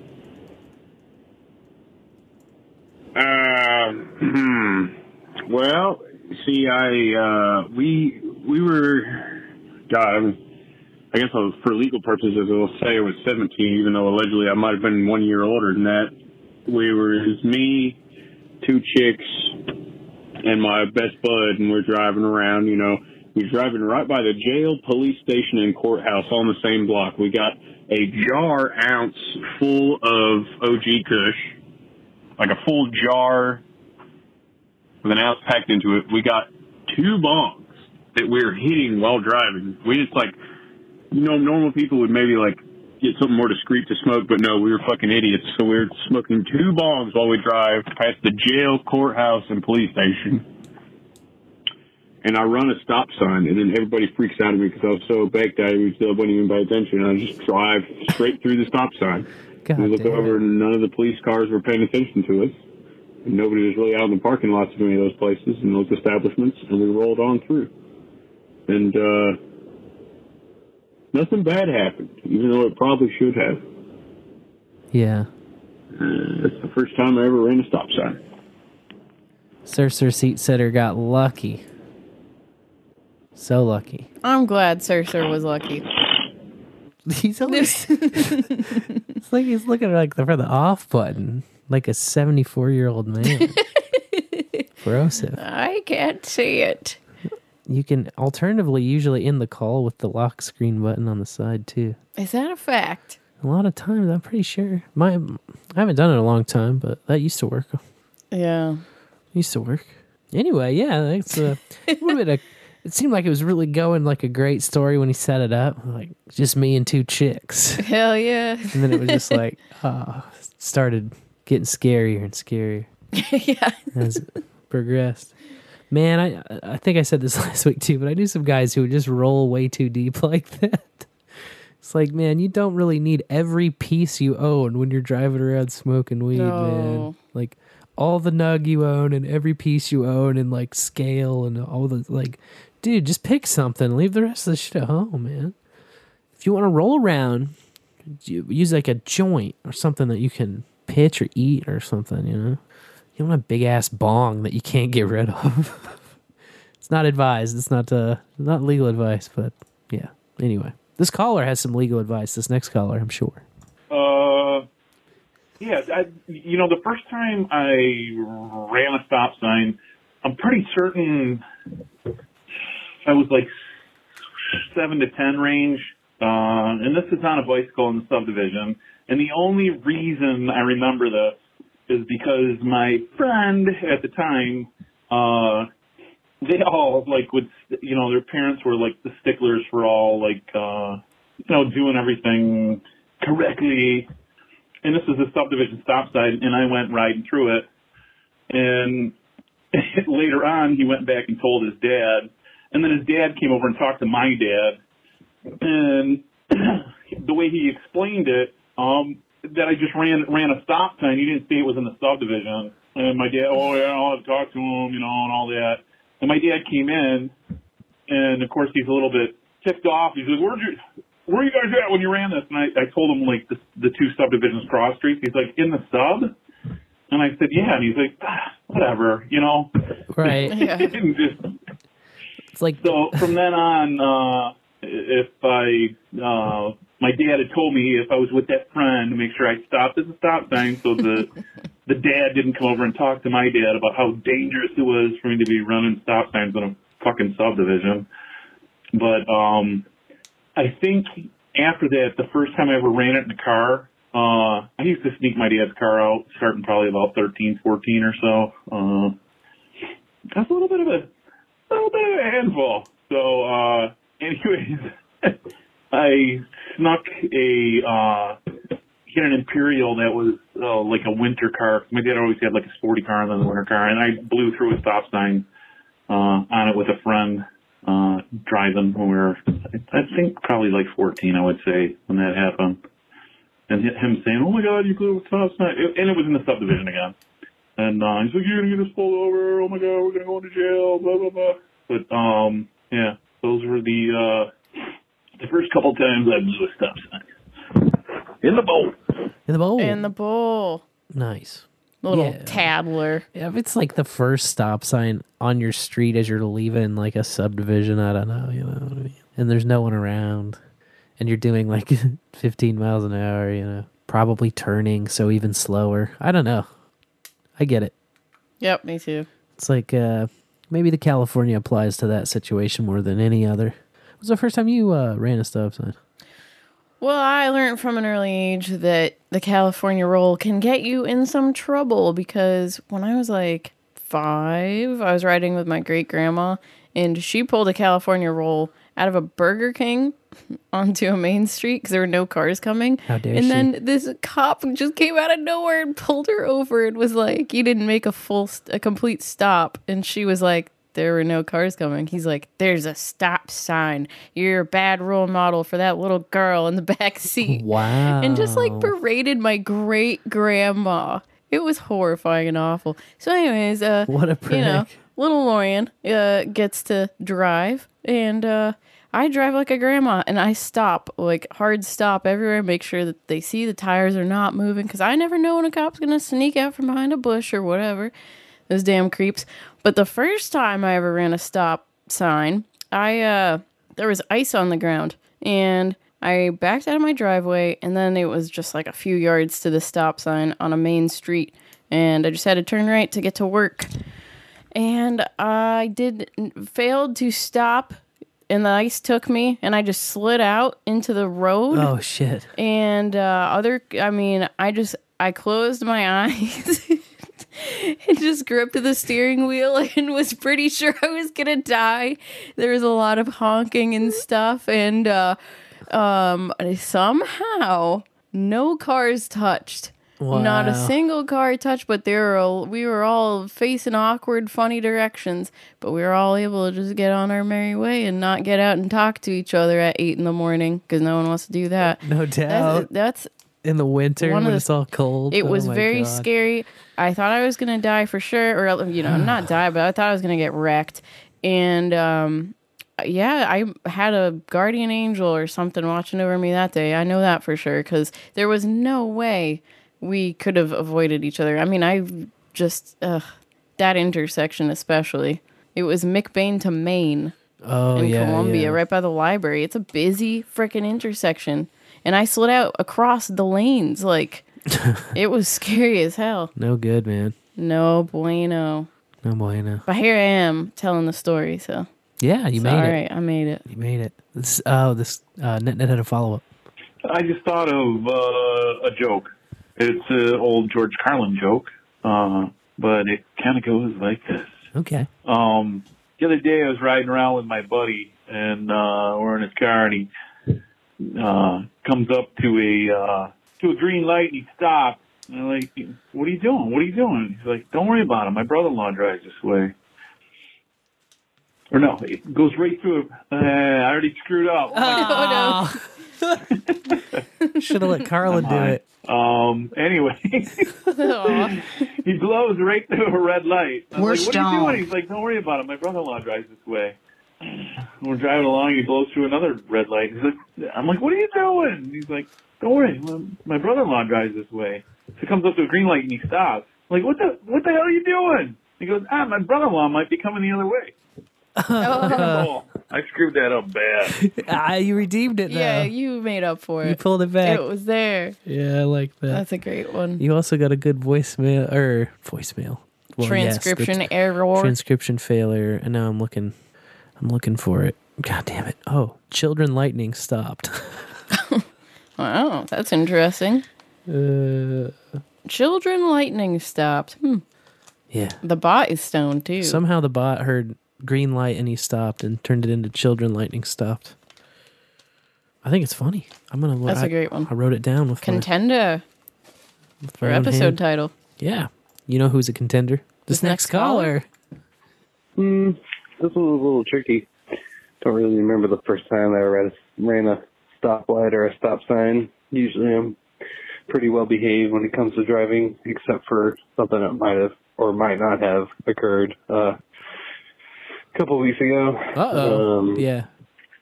So in lieu of that, how about I tell you the first time I ever seen a prosecutor in a nationwide all eyes on deck case where the prosecutor pulled out an AR-15 with his motherfucking finger on the trigger, pointed it at the whole fucking audience and the jury. Yeah, that was wild. That was pretty fucking lit. That was that was upside downtown, bud. Yeah, just watching this fucking prosecutor in the Rittinghouse case. He's like, "Oh, here's my prop AR-15, and this is how he did it." Finger on the trigger. It's like, "Oh, dude, we got the next Alec Baldwin." Shit, son. Yeah. Struggle bus all aboard today. It was really nice talking to y'all last Thursday in that little Hog Story post stream. Oh, yeah. Lorian blowing minds left and right. I was even thinking after the fact she was blowing my mind during the fucking bowl after bowl that we were talking about. Oh, that's on that right. Thursday. It was like mind Vulcan melding shit, something. But I hope you guys are doing well. I hope all of the bowlers out there are doing well. And yeah, just want to say y'all look pretty fucking cool in the bowl. Oh, I love you, Blueberry. In the bowl. And I gotta say, I did not mean to blow your mind, but that shit happens to me all the time. There you go. Oh, little Tenacious D in the bowl. Beautiful. What about you? What's the first time you ever California rolled or just didn't stop at a stop sign? Well, like Peekaboo said, it's hard to remember, because it's like the first time you really do roll a stop sign is, if you're counting the California roll and all of that, it's like pretty early, It's probably why you still have your permit. But the first time I really remember, like, oh shit, I ran a stop sign, was on some back roads. We'd drive in the country, and there were like a couple of roads that had hills you could jump and get airborne. Okay. And the easiest and best one, and ironically the safest one, was this place where the railroad tracks ramped up, and it was just like the railroad crossing was elevated, so it was just like a literal ramp.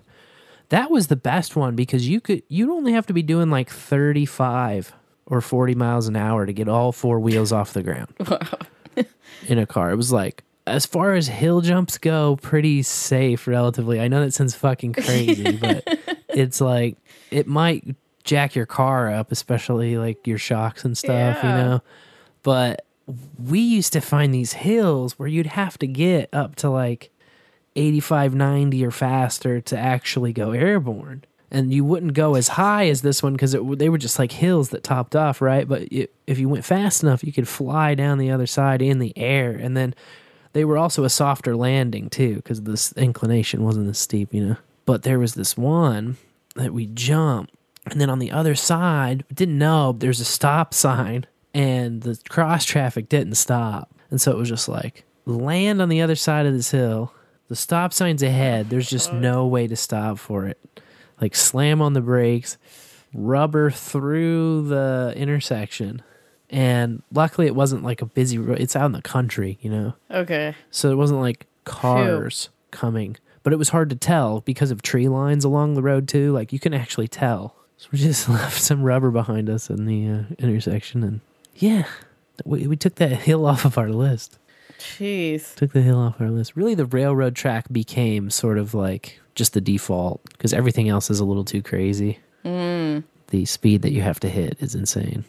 Yeah, well, I'm glad I wasn't in that car. First time I ever experienced a hill jump, I was like in the back of an SUV, and the senior was driving. I was just a freshman. It was like some swimmers, And it was just one of those moments.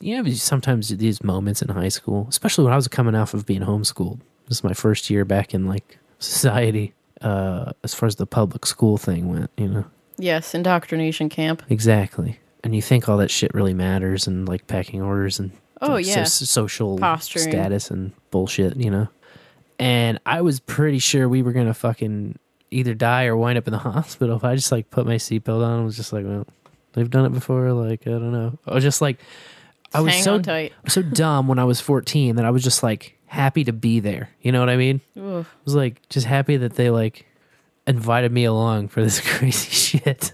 And it ended up being fine. But God, it was in his mom's Explorer that we were jumping and just fucking, he was hard on that car, bro. I tell you that. Sounds like it. Yeah. Crazy. Not my kid. Crazy times, man. When you're 14, you're pretty fucking dumb. That's all I can tell you from experience. Yeah. 14's a tough age. Yeah. Barely a teen. Nowhere near an adult. Very hormonal. Woo! Well, the next time you catch your 14-year-old hill jumping in your nice Ford Escape, or your nice Ford Exploder, I mean. Exploder? What you do is you just say, fuck it, dude. Let's go bowling. Oh, yeah. Well, while I'm putting my bowling shoes on, what should our next first time I ever be? Oh, yeah. Well, we had one picked out, right? It was the first time I ever watched a training video, wasn't it? Oh, yeah. That's right. But the one that we wrote down from today's was first time I ever was in a car accident. Well, but we just did car. today. Yeah, so it's one for later. And then the Rev suggested one in the chat, which was first time I ever quit a job like a boss. Oh, yeah. Which is great stories Let me all write around. that down. And then I have one I would like to add to the list while I'm thinking of it, and that's first time I ever had phone sex. Okay. Just put that on the back burner for a while. Oh, C-Dubs would like first time I ever deja vu'd. First time I ever deja vu'd. That's a great one because then we can pull that back out. Oh, yeah. That's for a long run game. Long game. Yeah. F-tie. I feel comfortable saying it out loud behind the curtain because nobody will remember No, I know. that it's coming. All right, yeah, I'm all laced up now. All So right. let's see. 33 million pounds of cocaine was found under a load of onion rings on its way to Kent. Yeah. Okay, I guess there might not have been any onion rings in the box. It was just disguised as onion rings. But unfortunately, it was uncovered by Border Force officers, which is why we're hearing about it. Sorry to the cock in Keewak over there. Your 33 million British pounds of coke are they're taken. The royalty of Kent is not going to be seeing it, you know? Oh.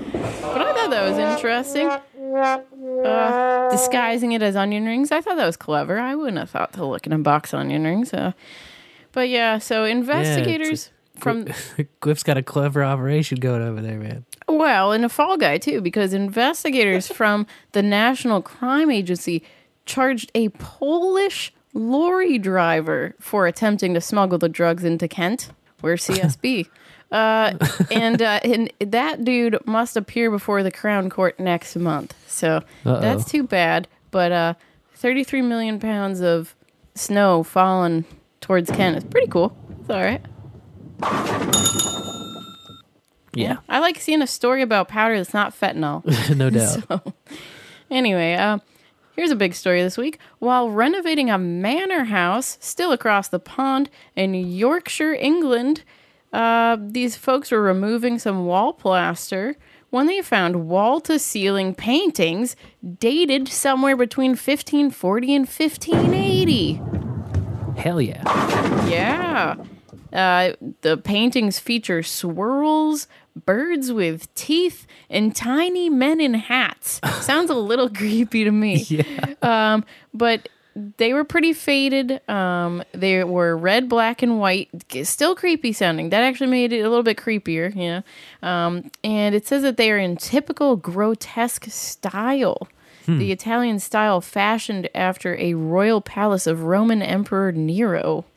So, yeah, the paintings and manor will be restored via public donation. Cool. Yeah, that's a fun. I love those treasure stories. Like, it was behind the wall. Oh my God, I always want to find treasure. Yeah, but you never want to buy an old house, so it's never going to happen. Never going to happen. You want to build your own house, bury your own treasure. Listen, you motherfuckers. I'm going to build my own house. Yeah. Venomous sharks were found in London's Thames River. These stories are all coming from across the pond this week. Venomous sharks. Venomous sharks. Called a spur dog. Like, can a shark get any scarier? Yes. Oh, I Turns love out. sharks.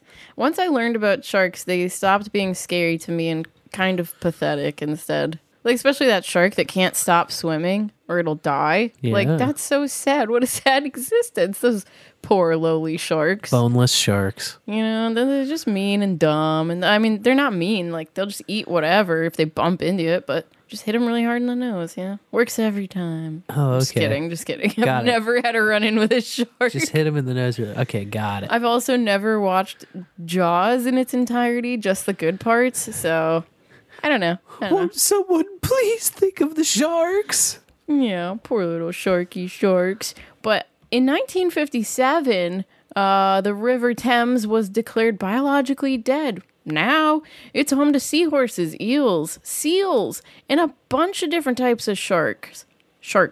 Yeah, the spur dog's just one of them. And I guess they're quite slender, and they only grow up to a max of 48 inches long.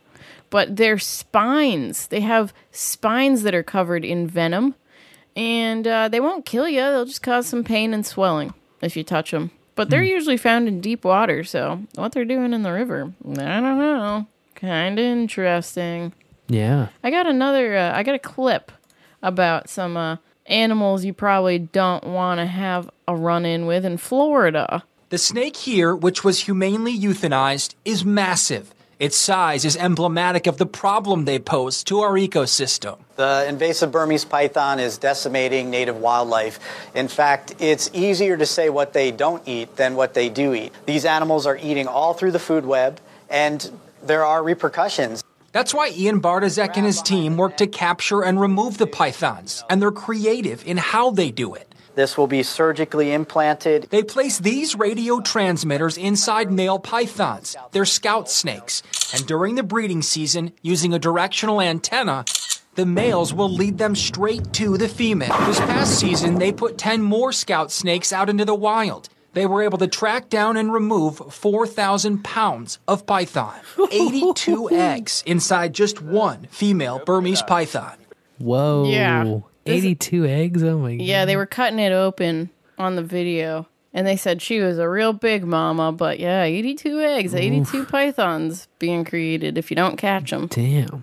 Crazy. So. Crazy. Yeah. And then they eat the animals. Right. What about the aminos? What about the aminos?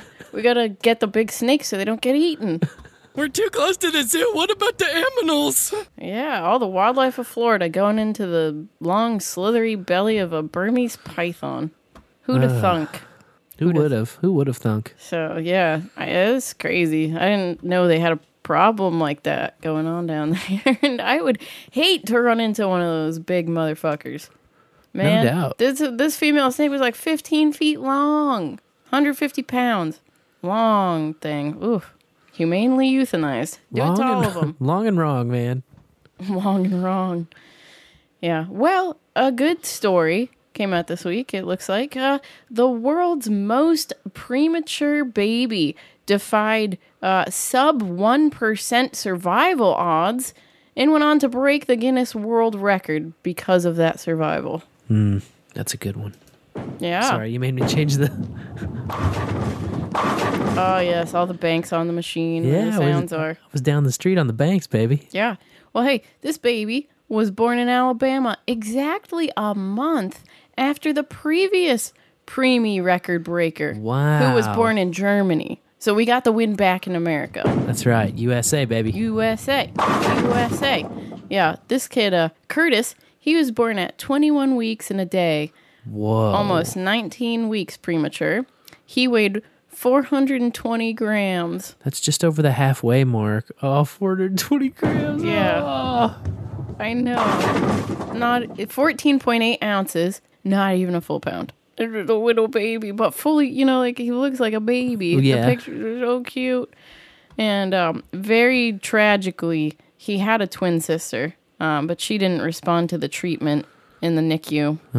And so she passed away the day after she was born. And the hospital prepped this mom to lose them both, you know. But 9 months later, little Curtis went home. Wow. And that was all made possible with like a really crazy regimen of medicine and special equipment, like a bottle oxygen tank, to get him oxygen through like a bottle. Interesting. And I believe he's still on a feeding tube. Damn. But the mom said he's full of energy and, just hitting his milestones like all the other kids did. That's good. So, yeah.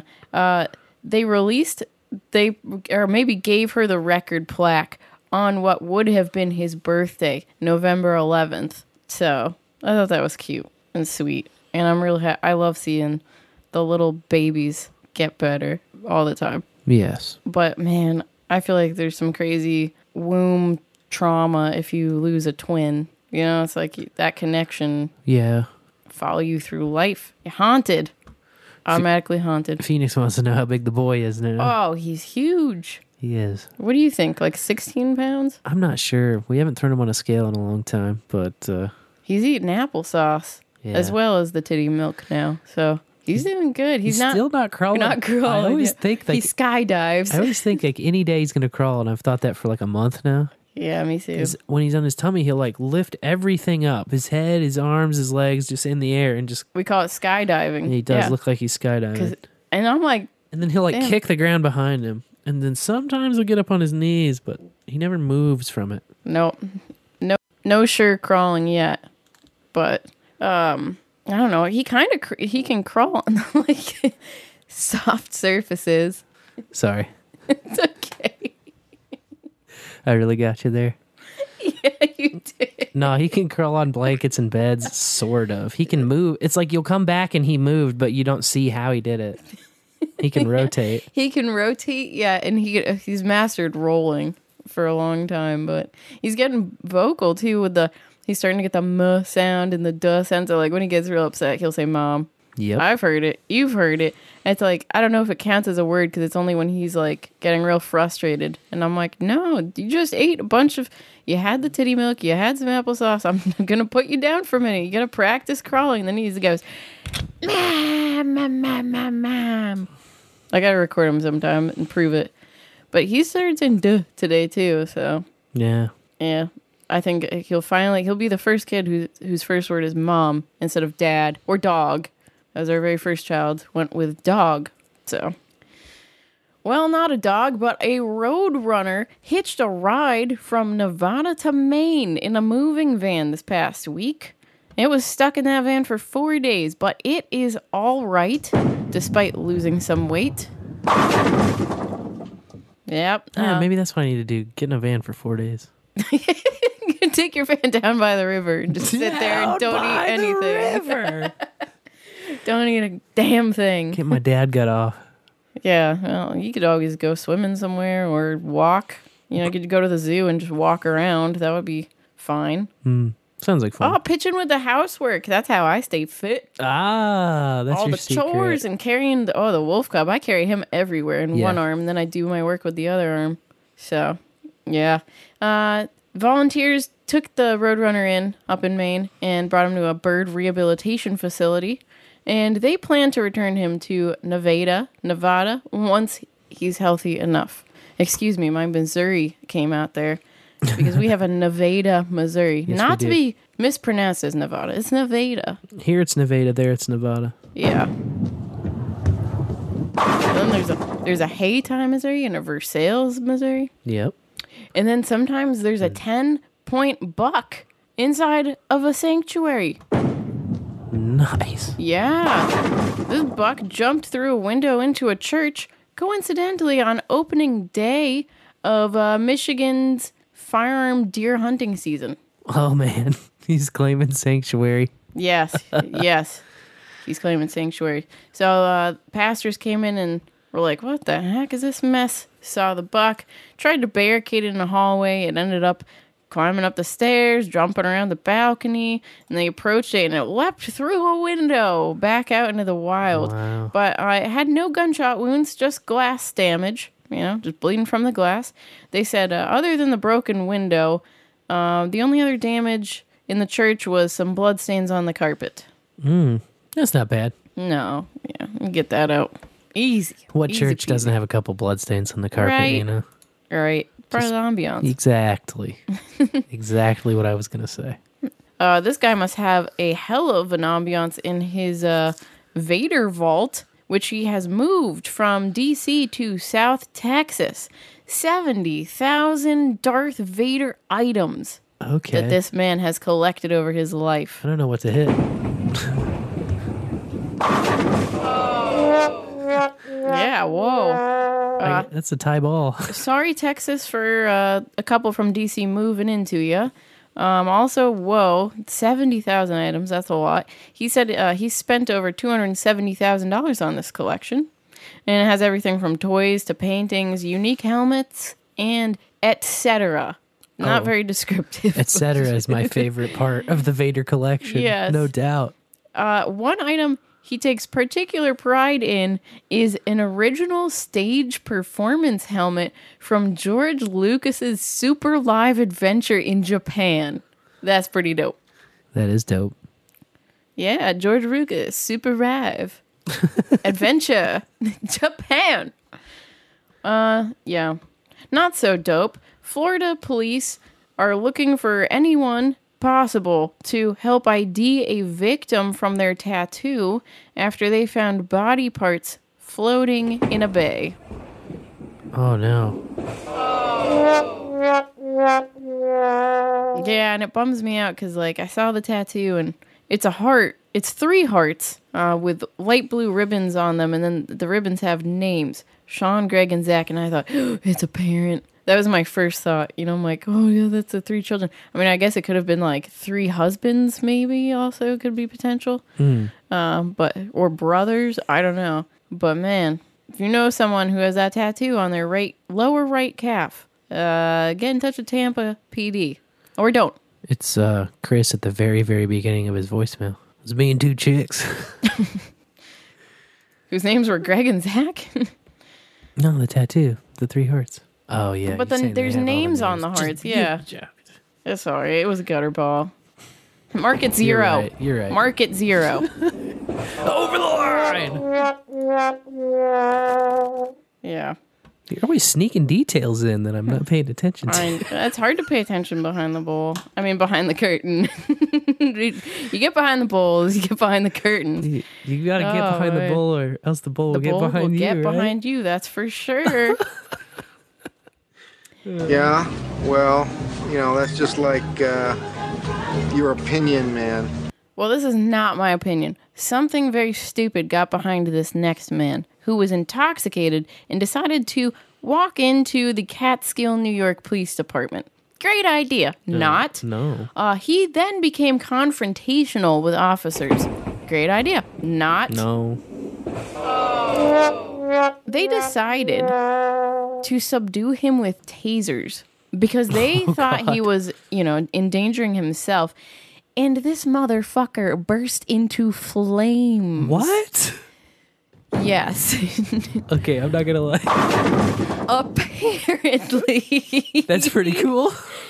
Apparently, this dude doused himself with hand sanitizer. Oh my god. Before they tased him.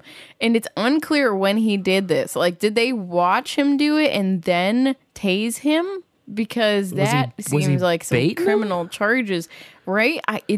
No one knows. Oh, man, that's really it's weird. Unclear. That detail has not come out, but he is currently in intensive care, as you might imagine, but still alive. Last I checked.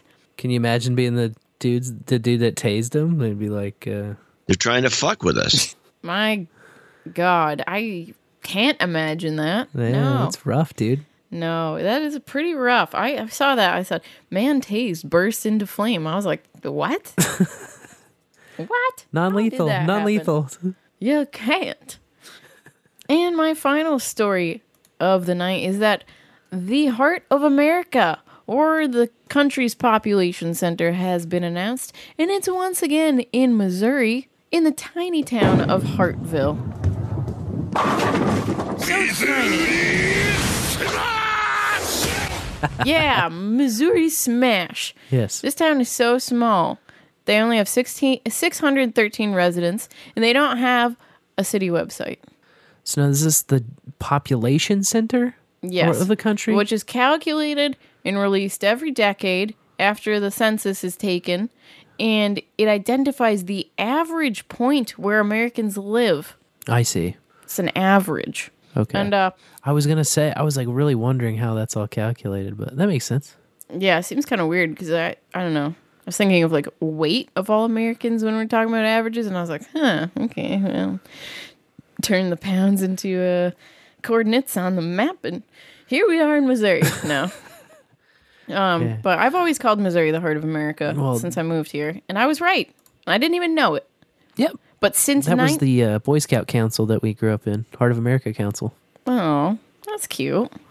Since 1980, Missouri has been the Heart of America, and I guess the average here shows that the population center has shifted less over the last decade than at any time in the last century, and is farther south than ever. And wow.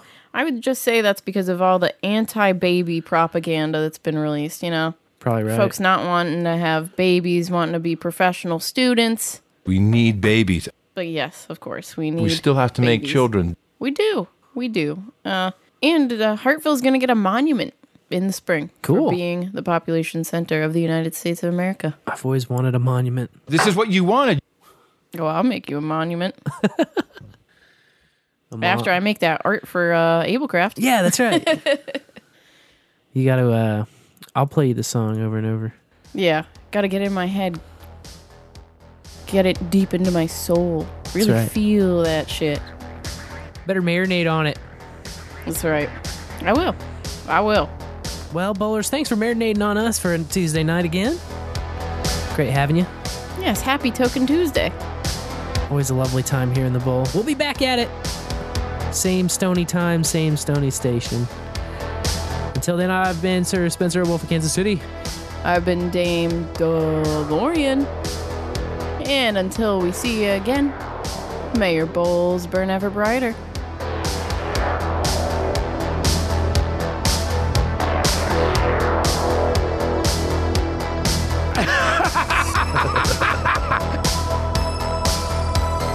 Lots of weed. Let's blame it on the weed, everybody. Cannabis use disorder, also known as CUD. It's so overtly sexual. Yeah, you'd love it. That's why his body fell apart. BowlAfterBowl.com.